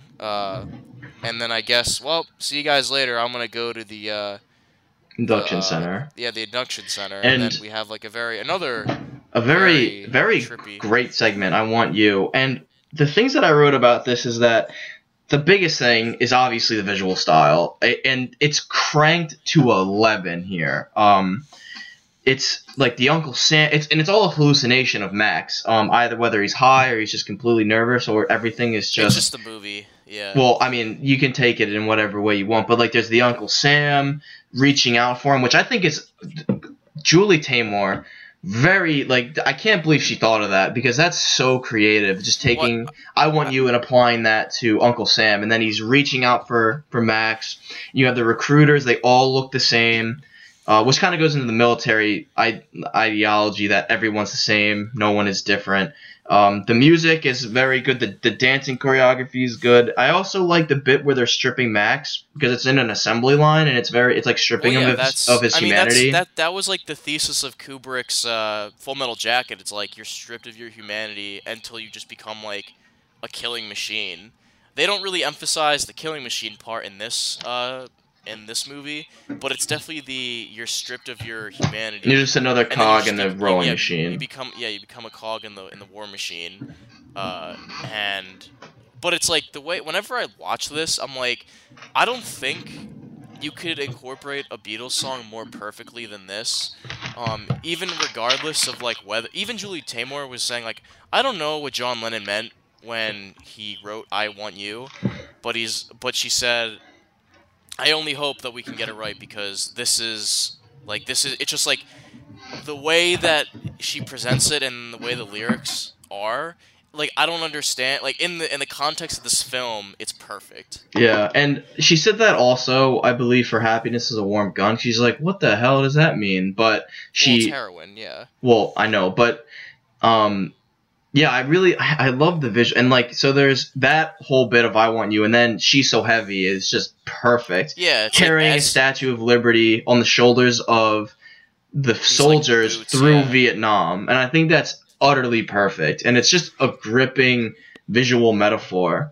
And it's great. I love it. And then when like he kind of snaps back to reality, and like, oh, is there a reason you shouldn't be in this man's army? And he says, I'm a pacifist, flat foot, and he's got a spot on his hump. He's like, well, as long as you don't have flat feet. And then it's an interesting, like, quick kind of visual thing where he's wrapped in a plastic wrap, and they put like A1. He's ready to go, and then we go in, and then it kind of finishes the "I Want You" back at the house. Did you notice the guy, the sergeant, who said, as long as you don't have flat feet? Yeah, he's in the Matrix. He's in the Matrix. He's like the captain in the Matrix, yeah. Yeah.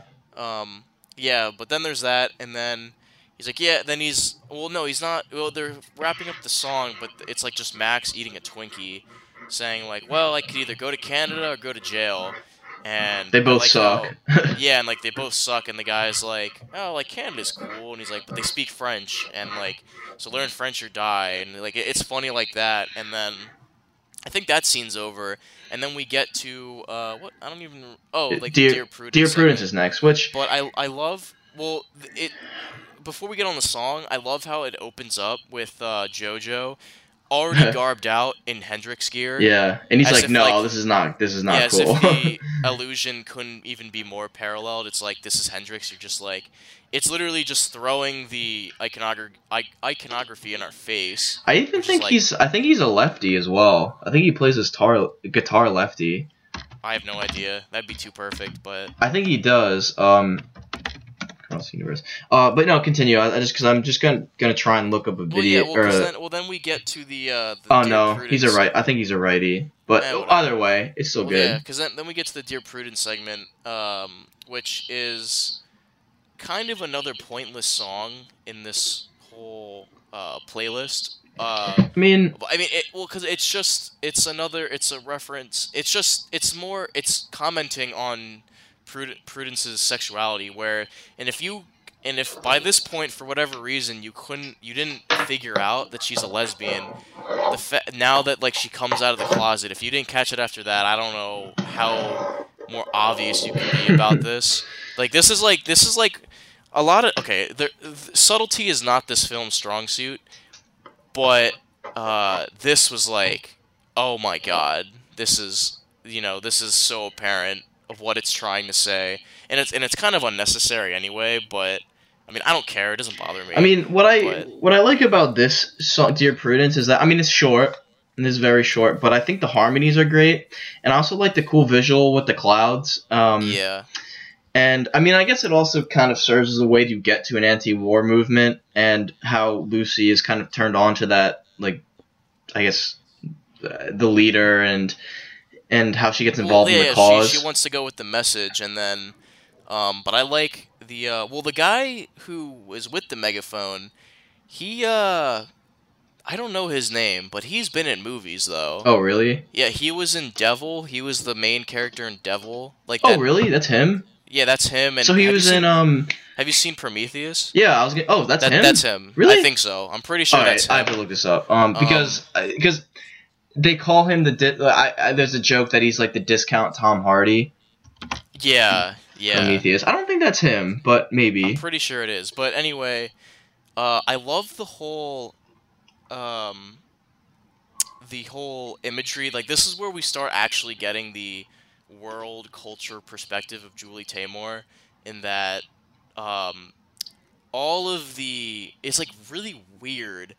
The whole, the floats that they Oh have at this shit! parade. You were right. That was him. Sorry to interrupt. It was I him. know. Yeah, I know. I was right. Yeah. But anyway, the whole other cultures, and like, because you see so much different imagery from other cultures mashing into this little variation of the song, is that like I'm assuming this is like Hindu and Buddhist imagery, but it only seeks to complement Julie Taymor's like extremely unique vision, and I feel like because of this, like this just blending of so many different textures and variables and cultures, is that nobody else could have made the movie like this. Like only Julie Taymor could have made this movie the way it is. I feel like if you gave somebody, saying, here, make this with this kind of visual, this is what we want, nobody else could pull it off like her.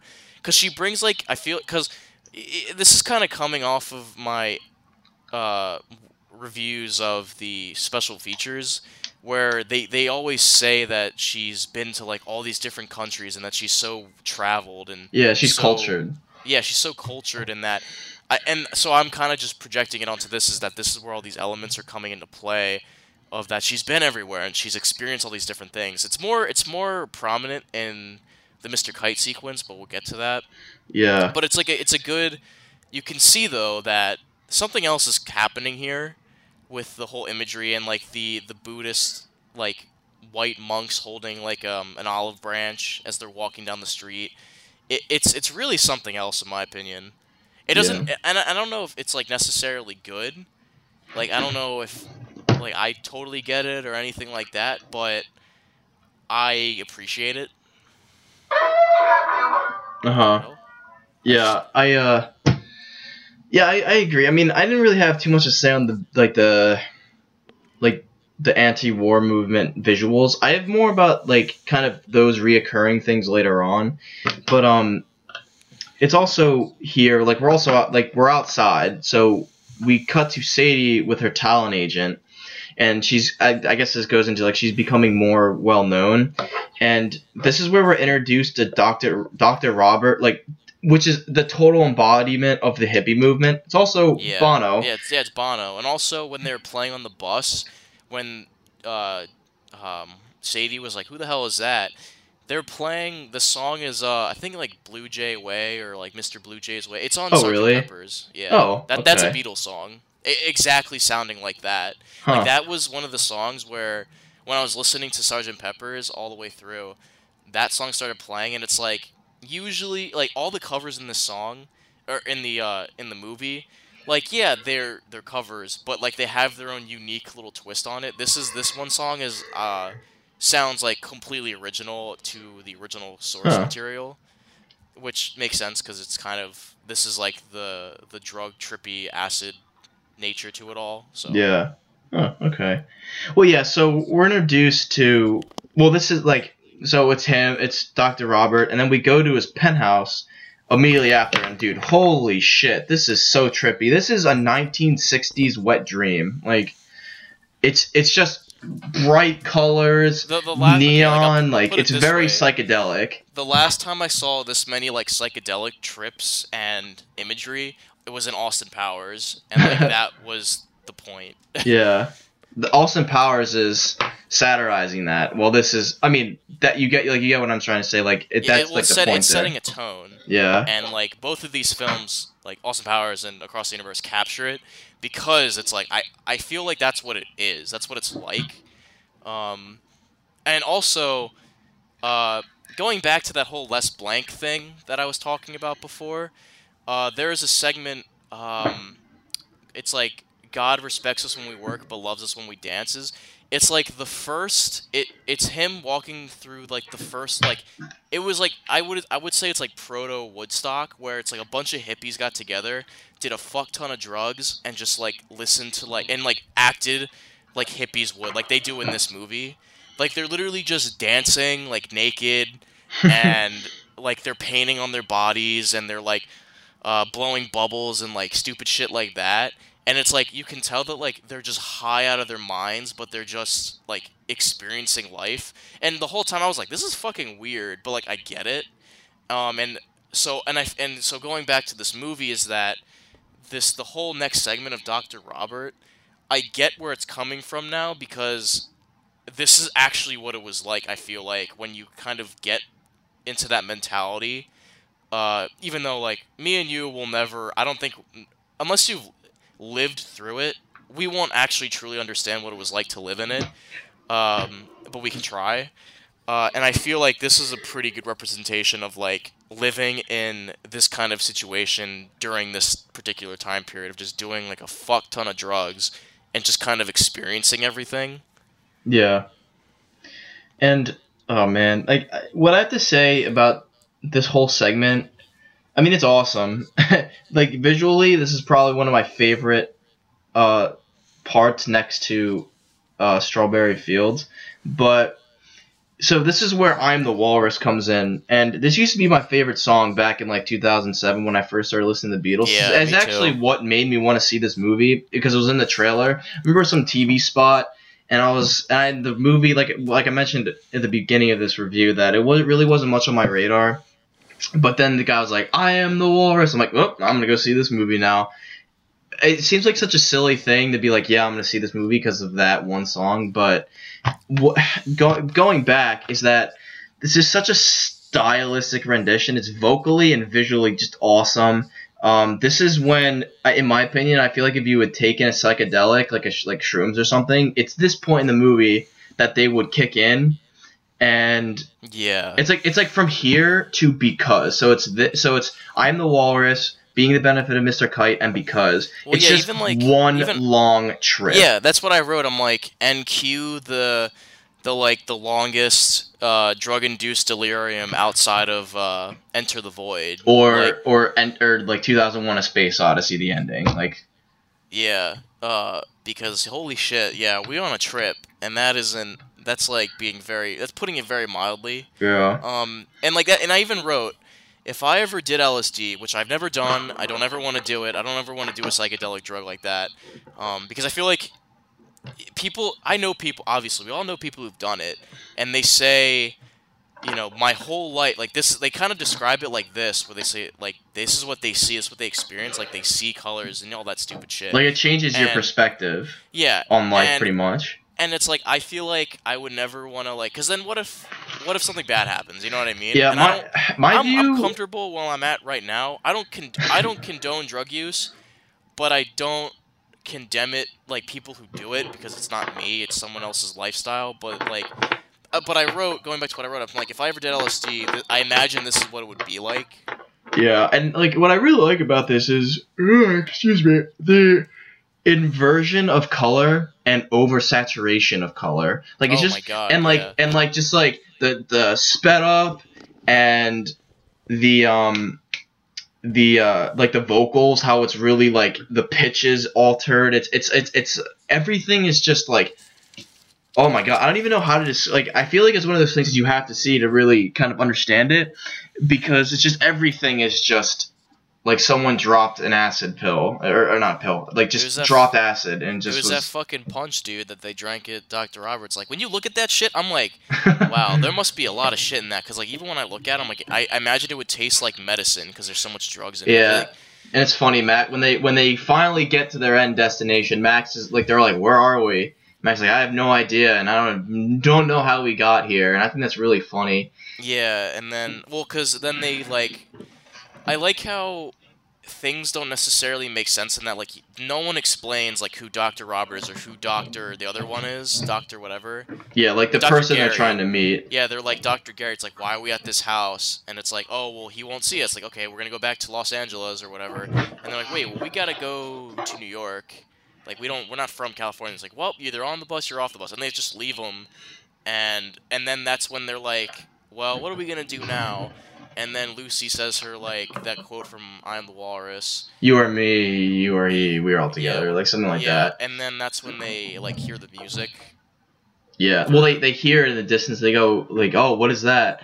And one of my favorite bits, when they, like, find the field of all whatever the hell Mr. Kite's stuff is, Jude goes, oh, what is this? Or where are we going? And then Lucy goes down the rabbit hole. Well, that's what she says, going out of our minds, too. Yeah. Because they just did so much drugs. And, yeah, so they go in, there's a lot of things, and then out pops, well, there's, like, well, it's like a tent. circus. Yeah, it's like a circus tent, and then out comes Eddie Izzard and the Blue People, which is a very neat visual, which that's a reference to another Beatles song, but I'm not entirely sure which one. The Blue People? Yeah. Or like those figures, they're a reference to another Beatles song. I believe Julie Taymor, or I read it somewhere that stated that. Yeah, because then Eddie Izzard starts more talking than singing about this song, but so, like, I guess going into the song, there are two versions that me and you know, because, like, so there's the film version, and then there is the on the special features, there was the single take.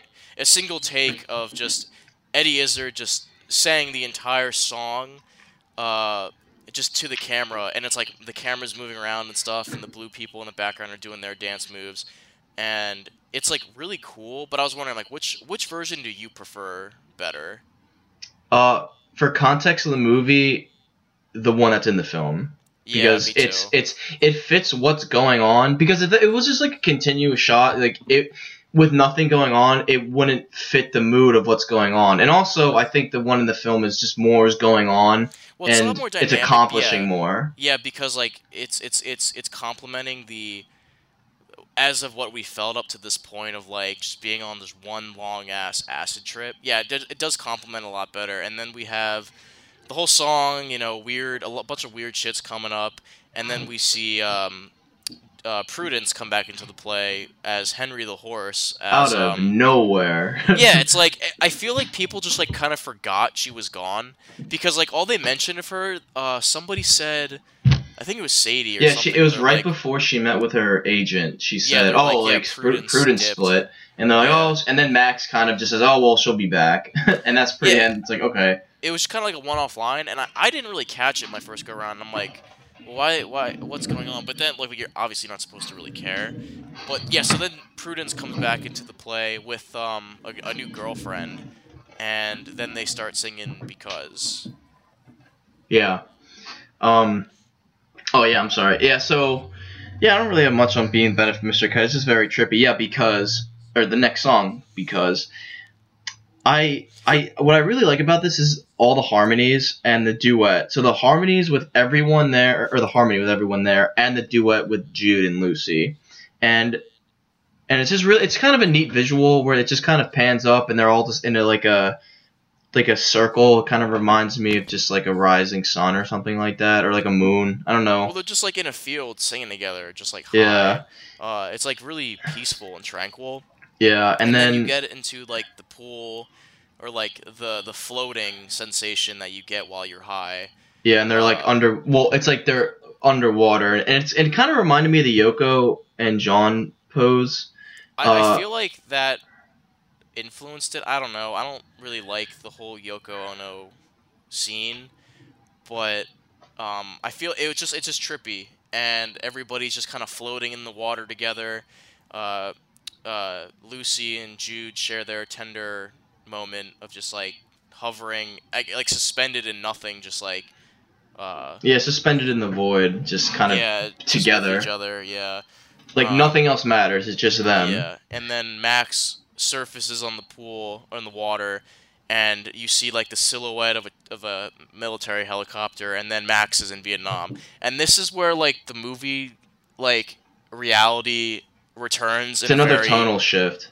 well. It's like yeah, well this is well I wrote like this is the end. If this was like a two-part play, this is where Act One would end and the intermission would hit, and then the rest of the movie would be Act Two because like this is where like reality comes sweeping back in a very very harsh way. Yeah. It's Uh, to me, I have this as like dark. Like it's like more cold colors. It kind of reminds me of like Return of or Empire Strikes Back. It's like very cold, and I mean the setting is physically cold, but also the colors are very. They're even darker. They're like whereas the last segment the colors were dark, but there still was light. This is very, in my opinion, very shadowy. That there's lots of blacks, grays, dark orange, and it's just very and like white with the snow, which brings out the black and the dark even more. And I just got a very angry feeling from this segment as reality is coming in. And so we open up with a segment. Lucy is really hard at work at this um, anti-war movement, and Jude comes out like, "When are you gonna get off?" He's like, "I don't know," and he kind of leaves annoyed. And then we get well, into they say I love you. They both say I love you. I mean, oh like, well, yeah, but I think it starts. I think it starts off that. Oh, maybe that's later. I was gonna say. well, the next song is something. Well, I was gonna say, isn't Lucy like a struggling waitress or something, or maybe that's later on. I think that's this. I think it's like it's during this part Yeah. because it's like they come back from Vietnam. Lucy is a struggling waitress.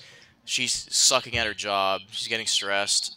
She's working at the I think that guy has like a really stupid sounding name. It's Paco. Yeah, yeah, I just looked. Paco. I just looked it up. Like when I looked at that Yeah, actor. That yeah, he's actor. working with Paco, and then Jude is doing his art, whatever, and then that's when we transition in the something Into where something where where Jude is pulling a Titanic and like sketching Lucy while nude. she sleeps. But it's like a really, again, I keep saying tender because that's really like the best way to describe it is, in my opinion, is that it's just like Well, it's so sweet I think and what I really like about this and why something like why the song something is I think appropriate because it starts off with he he's in love with Lucy and he's trying to figure out how to put it down in words. But towards the end of the song, he is. Well, I like how he's drawing her and like he's noticing details about her, and like this the lyric, something in her smile she knows. But at the end of the song, it's really Jude is unsure of his future, and I specifically, like, I noticed it on this viewing. He says, "Will my love grow? I don't know, and if you stick around, will it show? I don't know." And I kind of like how he just doesn't know what his future holds with Lucy, and I think that's very real, and I like that dynamic. Well, was this song written by George Harrison before or after that the girl left him? Because I forget what the woman's name is, but she left George Harrison for Eric Clapton, and then I think she left Eric Clapton or something. But like Eric Clapton wrote Layla after this woman too. But I forget her name. But I'm saying, do you know if that's before or after? Because this song like plays off like it's really heartfelt, but like kind of sad at the same time. I'm not sure. I really didn't know much about that. So it works. It works in this film though, because it's like Jude. Yeah, like, pretty much you nailed it. Like he can't describe how much he loves her, and then like he draws her, and they kiss, and then it abruptly transitions to "Oh Darling," where this is kind of like everything starts to kind of break apart and fragment. Yeah, I like. What was like? I'm kind of confused because like, why is JoJo pissed off at Sadie? Because Sadie was talking to the agent. I think she was going solo. I don't think she was going solo, but it was something. It was something to do with the musical career, and she didn't really consult the band about it, and he was pissed off that she didn't consult them. So that's why he just is kind of pissed off on the stage. Like she told him about, I guess, the deal or something literally right before they went on stage. So then they're singing "Oh Darling," and I really like this dichotomy between Sadie and JoJo, and that they're both doing different styles, and they're playing with emotion. Like their drive is their emotion. Oh yeah. And I love how JoJo is retaliating on stage, where he's kind of playing his own he's playing riffs to like kind of not mess up, but overpower Sadie, and then he takes the mic and just starts like they're kind of having a shouting match through song. It's like it's an emotional exchange because it's like they're both like frustrated, but like the whole way is that like Sadie's like, okay, let's just get this done, like let's do our set, but then JoJo's like not having any of it, and he's kind of throwing out sass, like she would say the lyric and then he's like, oh yeah, like you're full of shit. Yeah, and then they're like screaming at each other, and then Sadie leaves by disconnecting the cord, and then JoJo's like, fuck it, let's just keep, like, we don't need her, and he keeps playing. She runs off with emotion, Storm, like, I'm gonna show you. And at this point, the group is completely broken. This is the lowest, well, it's about to get to the lowest point of everyone. Prudence is gone, Sadie is gone, Max is gone. Well, I don't think, like, again, Prudence just disappeared. But so she was part of the group, and she was well loved by everyone. I have no idea where she is either. Like, she disappeared, she comes back, and now she's gone again. Maybe we just don't see her and she's around, but... Yeah, I don't know. She doesn't really come up again until the very end of the movie, so I don't think it's a big deal. Yeah. But so... after this, and then the relationship with Lucy and I was about to say Jim. Lucy and Jude is getting strained. It's strained. So Jude is having he's having, I guess, like artist block or like writer's block with his art. Like he's just frustrated and it's showing in his work. So Paco and Lucy come, and Paco is the last guy that Jude wants to see. And so he's not aggressive, but he's really passive aggressive about it. And he leaves. Paco sets up a TV, and I think and they say like, oh, Vietnam's being streamed in the homes of TV, and they turn on the TV and it's immediately Vietnam. And I think it adds more conflict because the first thing that comes on is more troops are being sent to Vietnam and there's more casualties. And then Jude is smoking, and this is what I was saying. I don't know if I mentioned it on the podcast, but I know we've had our discussions about why people smoke on screen. And my argument, I mean, other than it adds something on the screen, like the characters are doing something, I think it can, like, smoke can be very visually stimulating and cool, the film. And the smoke here with, I think he has a dark background, or he's offset with a dark background, and he has a, like, kind of like a spotlight on his face through the door, and white smoke is just trailing out of his mouth very slowly. It's very, I think, appealing, and it looks cool. So well, yeah, it's just a cool shot. yeah, and then we transition into Strawberry Fields Forever. Yeah, which I want to say, like, I think before we get into it, I think, yeah, I wrote, this is my favorite of all the songs. This is, like, my favorite use of visual, like, imagery and manipulation. I find this scene, like, ingenious. Yeah, I think Jim Sturgis and Joe Anderson, who plays Max, really sell this, and especially Jim Sturgis, because he's playing pissed off very well, and it's not over the top in my opinion, but the imagery, yeah, the strawberries. I love the view of the strawberries pinned to the wall and they're bleeding, and that like pan back. I love that. That's really cool. I love how they're a duet, but they're not. They're like in different parts of the world, and like the way they convey that is that they're projected on each other's faces. Yeah, and they sing. I also that's really cool. Like, I've never thought of doing something like that. Yeah, like, it's also practical. So yeah, that's all practical and it's cool, and like, the like bombs and planes are like going over their faces and stuff. It's like a really striking visual. Yeah, I like the juxtaposition between art and war, and that she kind of like blends them very well. I also like the image of Max when his part of the duet takes over. He is suddenly the focus on the TV, and I love like the slow pan in on the TV, and he's just kind of going through, and then it fully transitions to him being there, and then Jude is like, they're on patrol, and the point man gets shot, and Max drops to his knees, and his squad is fanning out, and then Jude is offset in the background, and I think it's just very, very cool. I think both actors do great performances here, their voices and just like their mannerisms, and the like I said, the juxtaposition between art and war, it's great. And yeah, I think visually this is one of the best parts of the movie.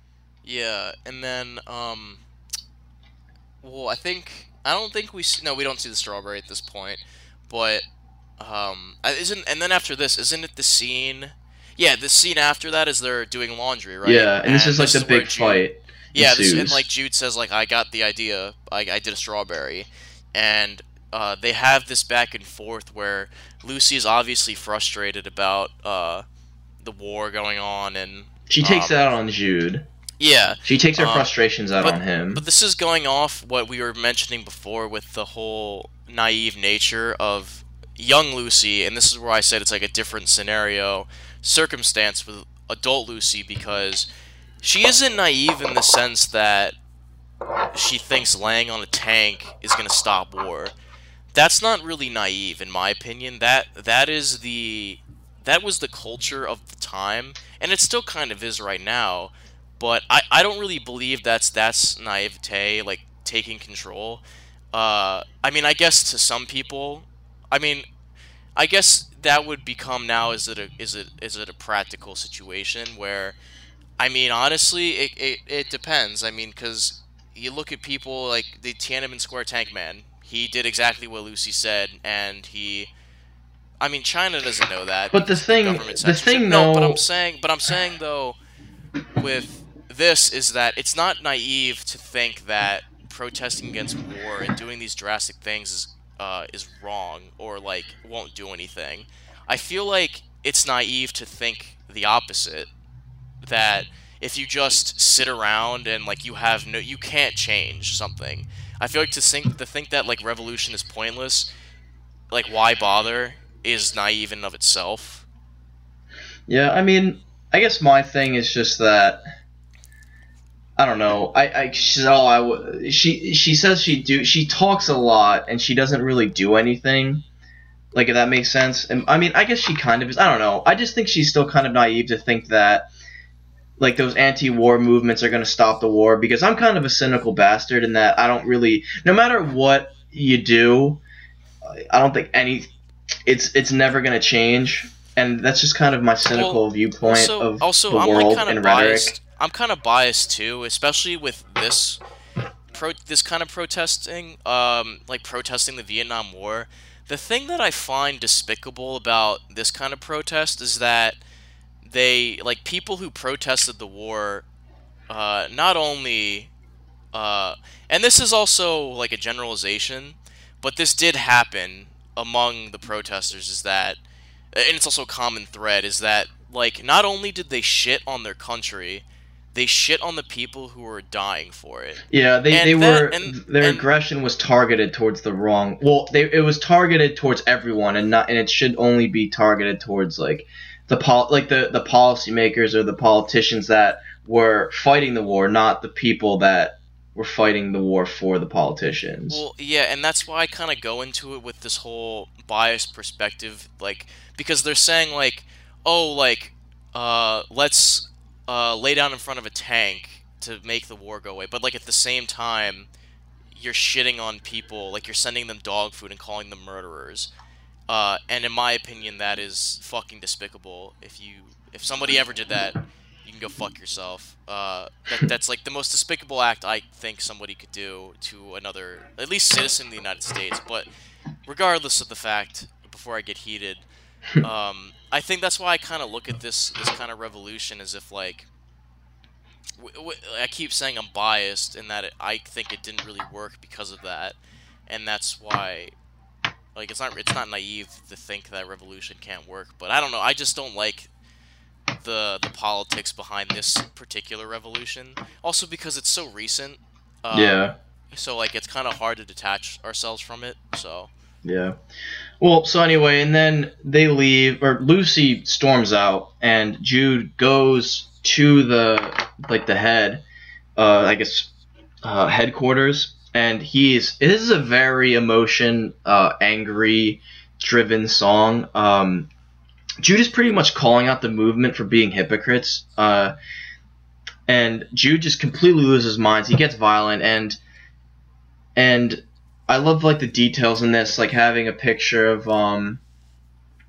it wasn't of Mao and or maybe it was Ho Chi Minh. Whatever. It was Mao. Because the lyric says, "If you go carry a picture of Chairman Mao." Yeah, so it was Mao, and then there's a Black Panther there, so they're getting more radical. And then, yeah, it's just very. That's really weird too. The fact that like, why would a group? I mean, I guess like they don't know, because like this group, they said it's the war in Vietnam was the hallmark of violent imperialism. So I can kind of see why they had a Mao Zedong picture. So never mind. I was gonna say that didn't make any sense, but I actually thought about it for more than 2 seconds. So. Yeah. Well. Anyway, so then Jude gets thrown out. Lucy's like, pretty much fuck you. For embarrassing her, and then we get into another really good rendition of "While My Guitar Gently Weeps." I want to go back before we get off that. I want to say right now I really appreciate the scene because, yeah, like you said, it's a mark against the radical protesters, and that like, and you find this in other movements too, but like their message of peace gets quickly lost in their like political gains and machinations, like where they say like, oh, maybe bombs are the next step, and Jude is fighting against that hate.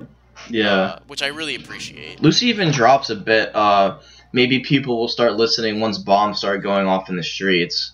And like I think she doesn't mean it in the fact that they're radicals. I think she meant if like we're getting invaded or something. No, like I think she meant that in the sense that society is getting so like shaken up that like I took that as that the Detroit riots happened in New York. I think that's what she meant. Okay. I mean, but then it is then later literally bombs going off in the street, which I'll get to in a minute, While My Guitar Gently Weeps, it follows MLK's death, which is like immediately after Jude gets kicked out. You see it on like TVs. it's very somber. And like it cuts between Sadie needing more soul in her group, with referencing JoJo, and Lucy comes home, and this is when she sees the strawberry that you mentioned earlier, and she kind of breaks down. I guess this is when she leaves. She decides to leave. She knows she's gonna leave. Oh, is it just like because it happens when she sees the strawberry? Like I'm kind of I never really understood that. No, I feel like she's crying not at the strawberry, but because she's gonna leave. Oh, okay. I mean, that's what I took it as. I just took it as because she walks in and then she sees the strawberry and she seems really choked up. So I don't know, but Jude joins in. I think they both do a really. I think Martin Luther, who plays JoJo, does such a great job. He's a great voice and he's a great guitar player. If that was him playing it, and but I think he's also a musician first, actor second, and it's great. And then Jude comes home and Lucy is gone. And then I mean, did you have anything else to say about While My Guitar Gently Weeps? Because we're about to get into It's a good variation, like a good cover of the song. I like it. Yeah. So now we get into Across the Universe. Now this is, like I said, my second favorite song. This is the title song. This has to be one of the best moments because it's like this is what the movie's named after. And what I mentioned earlier, that Jim Sturgis, like he always sells it. But there's one point that he completely sold me, and that he's perfect for this, is this moment. And it was at this moment that I was like, wow, I kind of want to watch more of him. I've seen 21. I have Cloud Atlas. It's okay. Yeah, but I feel like is he good in it?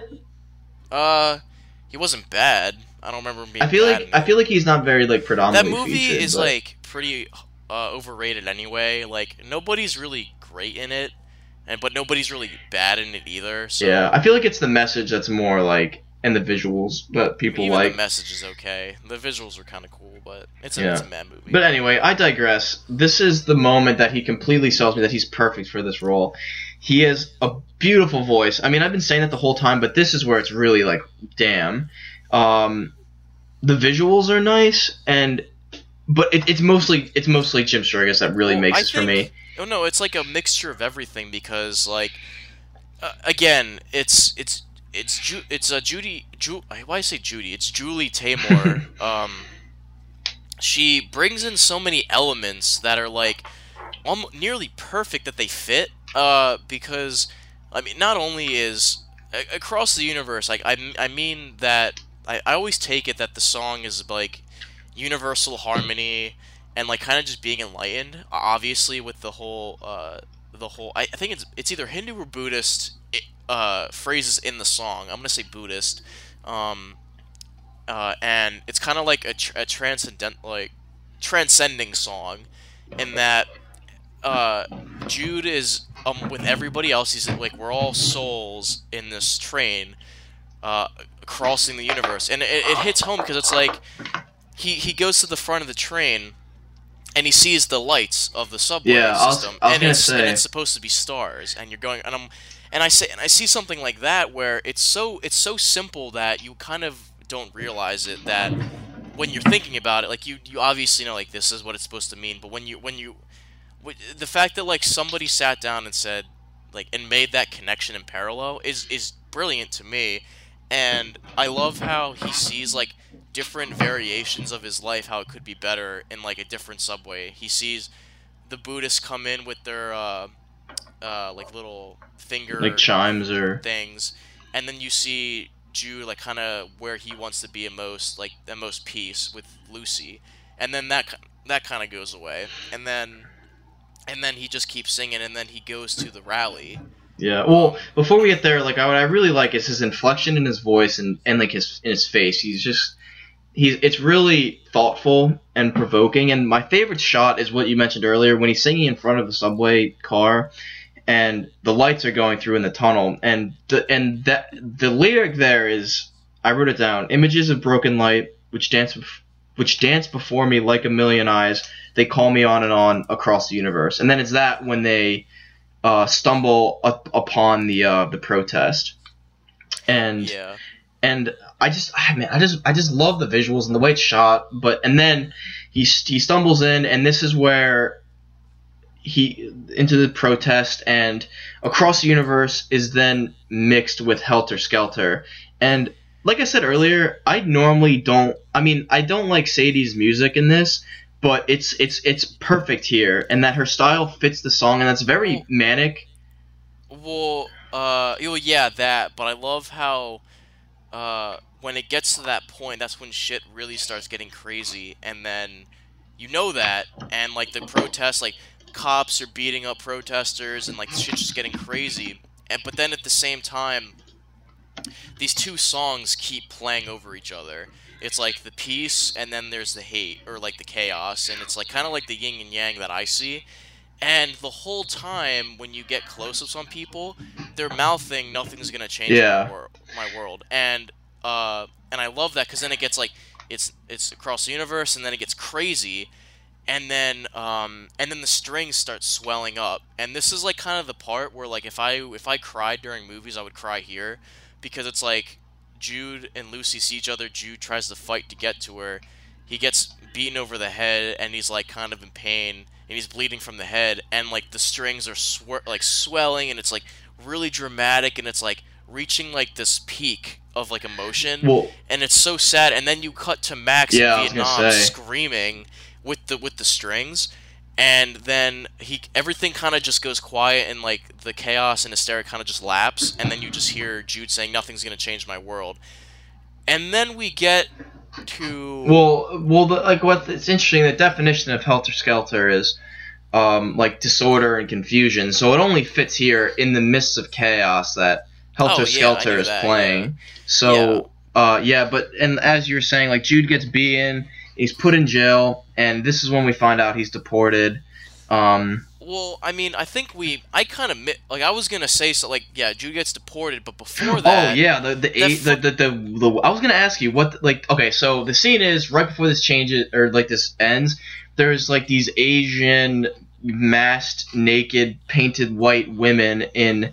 They're doing like some interpretive dance, as it looks like, and then and as the song ends, they fall back, and then the masks come off, and they're just dead. I have no idea what this represents. I literally wrote in my notes, what the fuck do those women falling into the water mean? And it's like, and then I wrote, this is like one of the only problems I have with the movie. It's like imagery like this that it never makes any sense. Like I don't even know like how I can even draw this to something unless it's like lore that I'm missing. Or it's like some Buddhist or like ancient That's what I'm saying, religious lore, like symbolism. Like I have no idea. yeah, like, and this is one of the things I kind of give this a pass though, because it's like it's only one thing. Yeah, I mean, that like I don't get. Like the average moviegoer is not gonna have any idea. see, I mean, it's like we this podcast, we try to analyze these things, and if we can't, like, we're trying to make an active like attempt to analyze it, and we can't. Like I don't know how the average moviegoer is. And this is where, and like when I mentioned before we started the discussion, is that like I said, people like the casual moviegoer will watch something like this scene and then kind of say, I don't get it, so the movie sucked. You know what I mean? Yeah, that's just people being ignorant. But yeah, I get what you're saying. But yeah, so that happens, and like I mentioned before, I don't know if there's anything more to say about that. Yeah, Jude gets like you said, Jude got deported. He finds out, like we mentioned earlier, his girlfriend is pregnant and married with Phil Scully. Phil Scully, and then we go to my favorite song and segment of the whole film, "Happiness is a Warm Gun."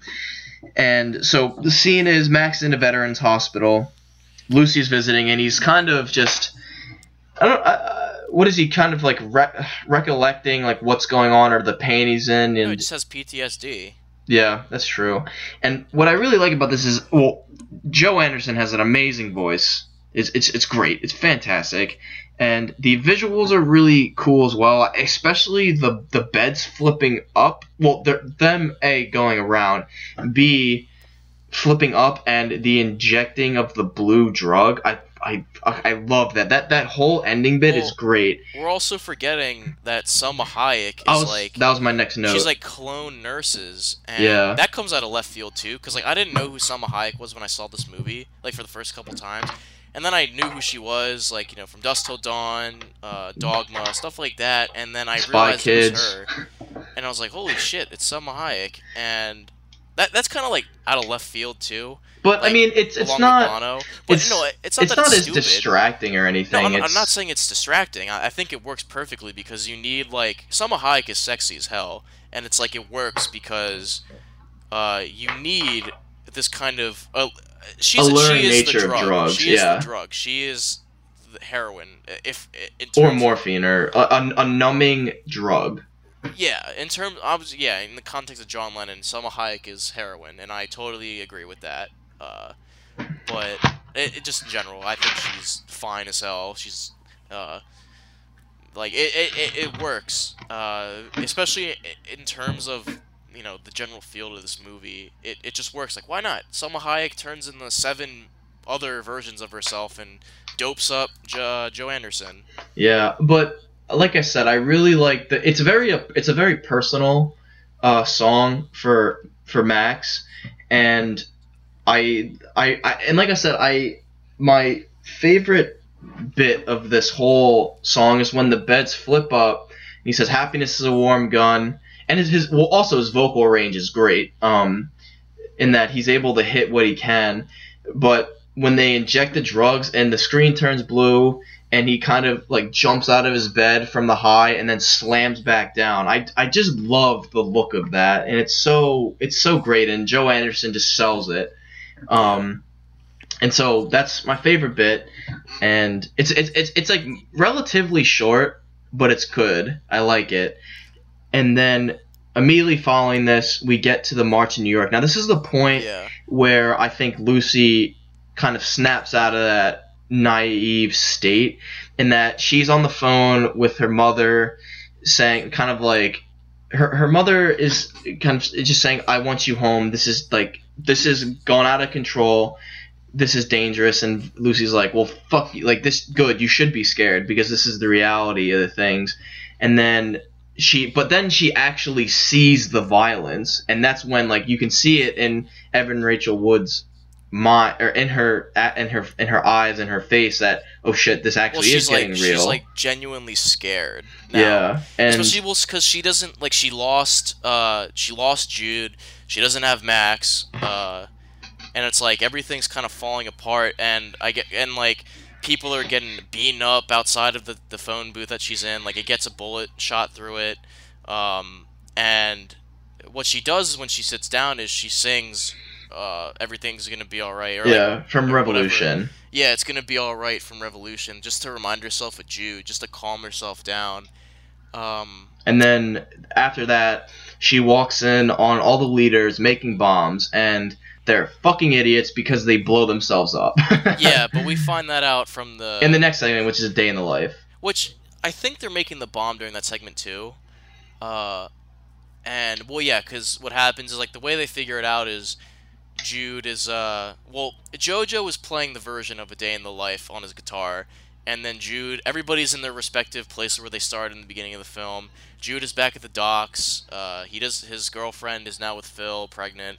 Um, and he just pays for a paper, reads it, and he sees like Radicals radicals blow like themselves up or yeah, something. and then And he this is when kind the crescendo well build, which yeah, is perfect. and when it dawns on him like this is Lucy, and and then the paper explodes, and now we're back from where we started at the beginning of the film, on the beach, sitting there. So everyone is like everyone is caught up to this point. Yeah, everybody's caught up to this point.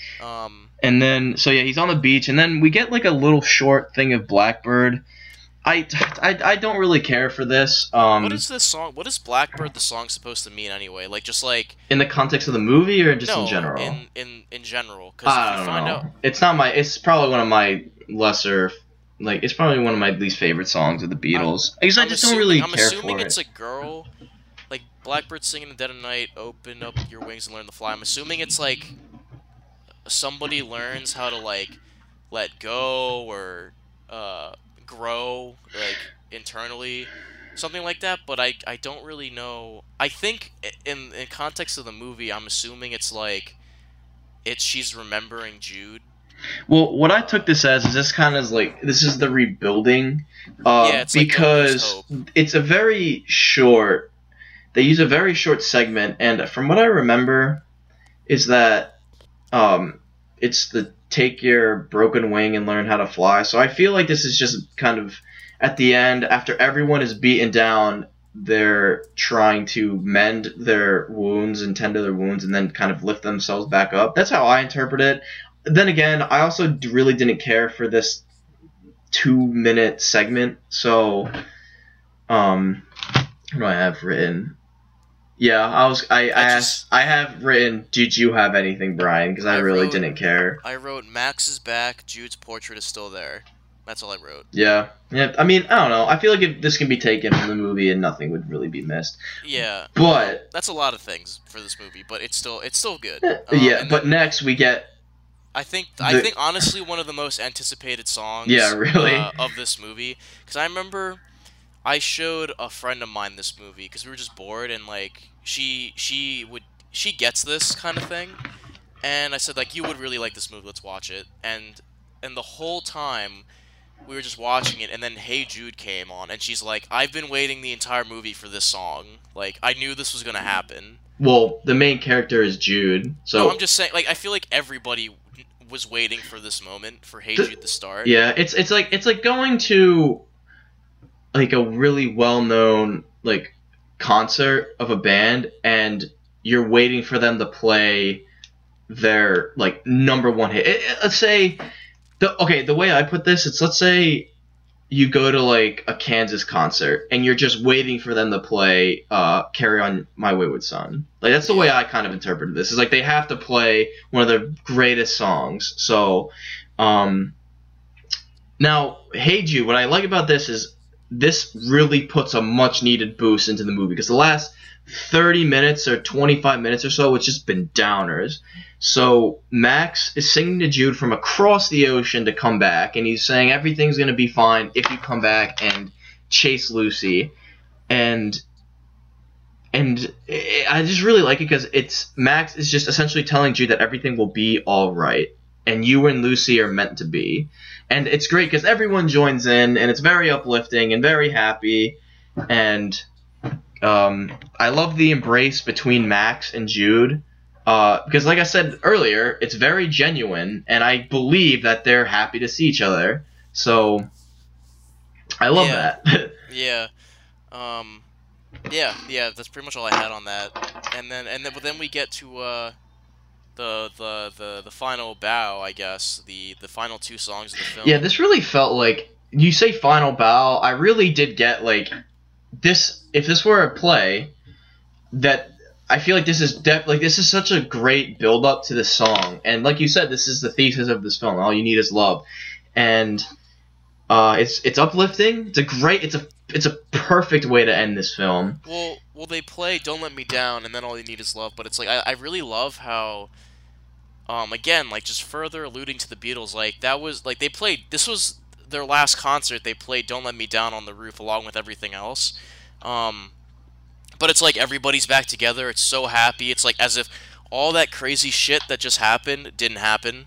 Yeah. And it's just happy. And the way you're saying it's like, Lucy's coming. You're gonna see Lucy again. Yeah. And then the cops come and everyone's kind of like, okay, whatever, we'll come. And then Jude stays and he starts the "All You Need Is Love," and the cops are about to break it up. And through that love. They say, continues. Please, just let the song continue. Just give him this one, and they're like, all right, whatever. We'll let it go.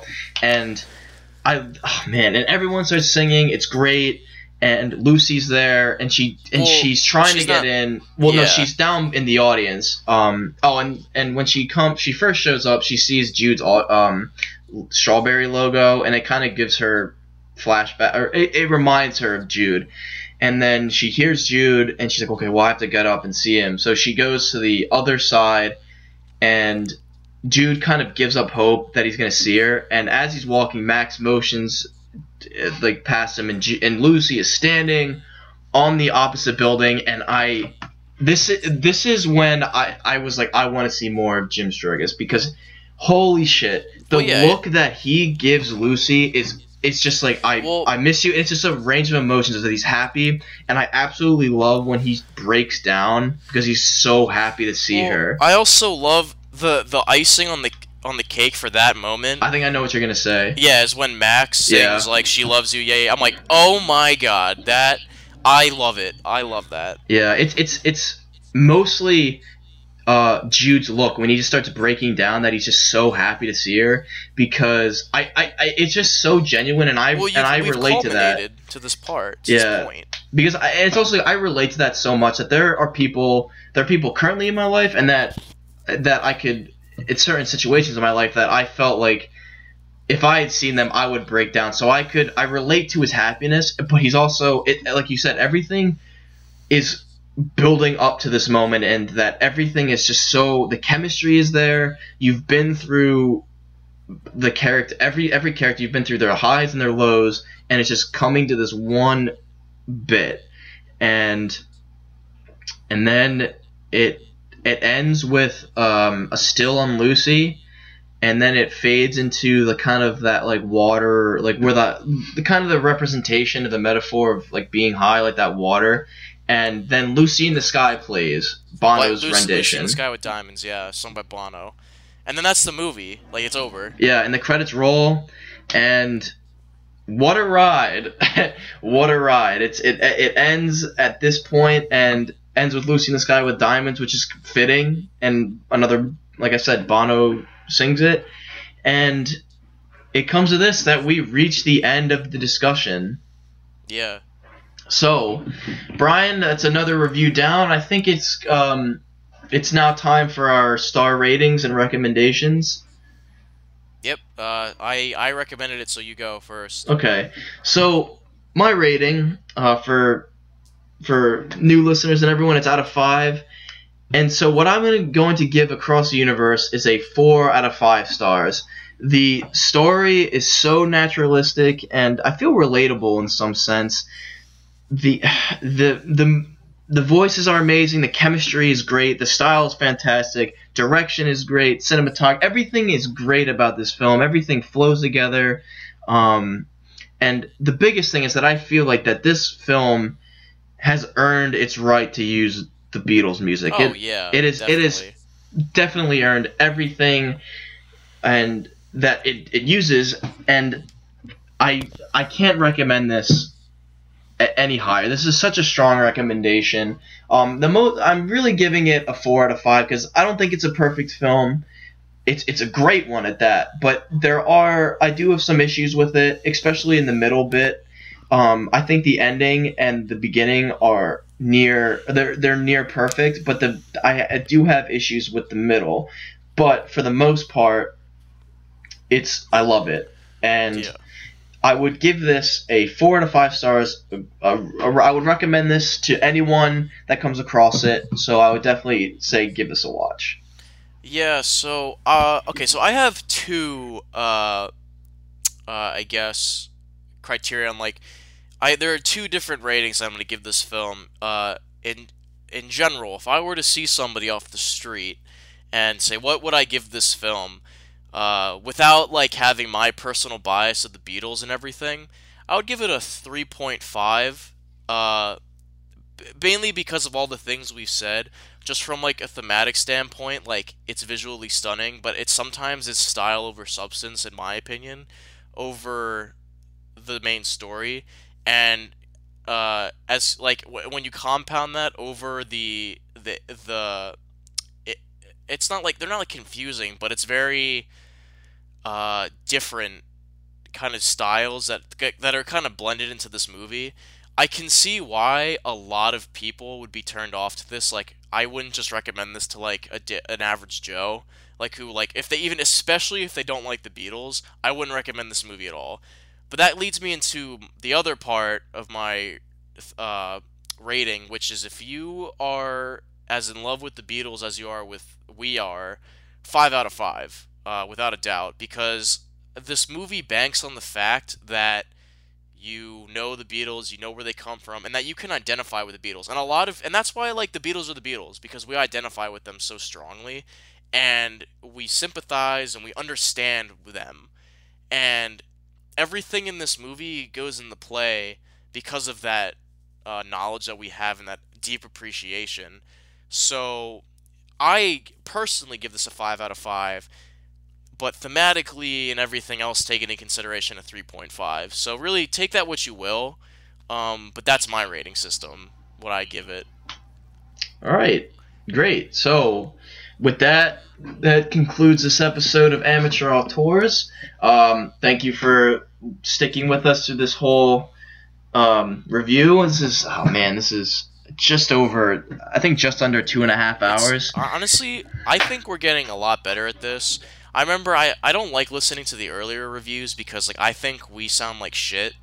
Oh, I don't listen to Snap. Like I listen to kind of learn, but the one I will not listen to is Snatch because I'm like, oh god, this is not good. Yeah, I don't listen. I don't like listening. As we get further and further on, and we kind of get used to it. Like you can tell, for you guys listening, I'm sure you can tell that like it was a really weird growing pain that we had for the first couple episodes. But I think we're honestly getting it right now. I think we're getting our groove and we're understanding what we're doing more, and we're not just like just off the cuff, just doing shit.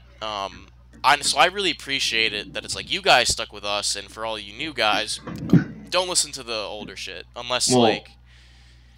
Okay, I wouldn't say that. Obviously, but anyway, listen to it. Okay, you know what I meant. It's like I don't like listening to it, but hopefully you guys can allow us that little growing pain because I think we're getting a lot better at this, and as we're getting better at this, much better discussions will be had. Just like this, I think this was one of the best discussions we ever had.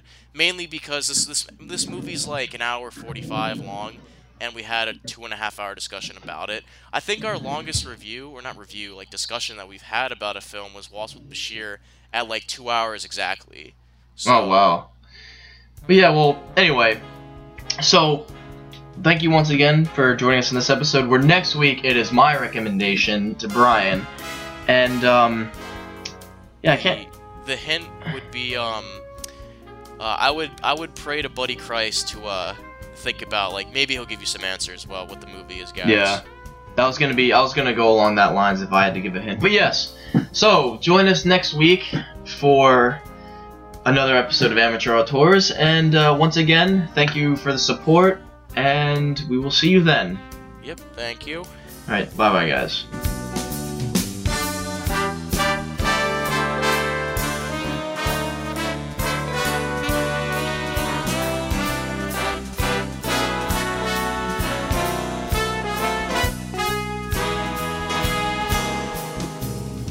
Thank you for listening to this episode of Amateur Auteurs. If you like what you've heard, want to leave a review, or even make a possible suggestion for Brian and I to discuss, you can follow us on Instagram at @TheAmateurAuteurs, on Facebook at Amateur Auteurs Podcast, or even send us an email at theamateurauteurspodcast@gmail.com. Once again, theamateurauteurspodcast@gmail.com. That is one word. Cover design was composed by Sarah Jacobs. You can find more of her work at our own website, Digital Adventures. Opening and closing theme was performed by the CCH Jazz Ensemble, which is found using a Creative Commons search. Once again, we would like to personally thank you for supporting the show. Stay tuned for future episodes, be sure to let us know what you think, and thank you once again.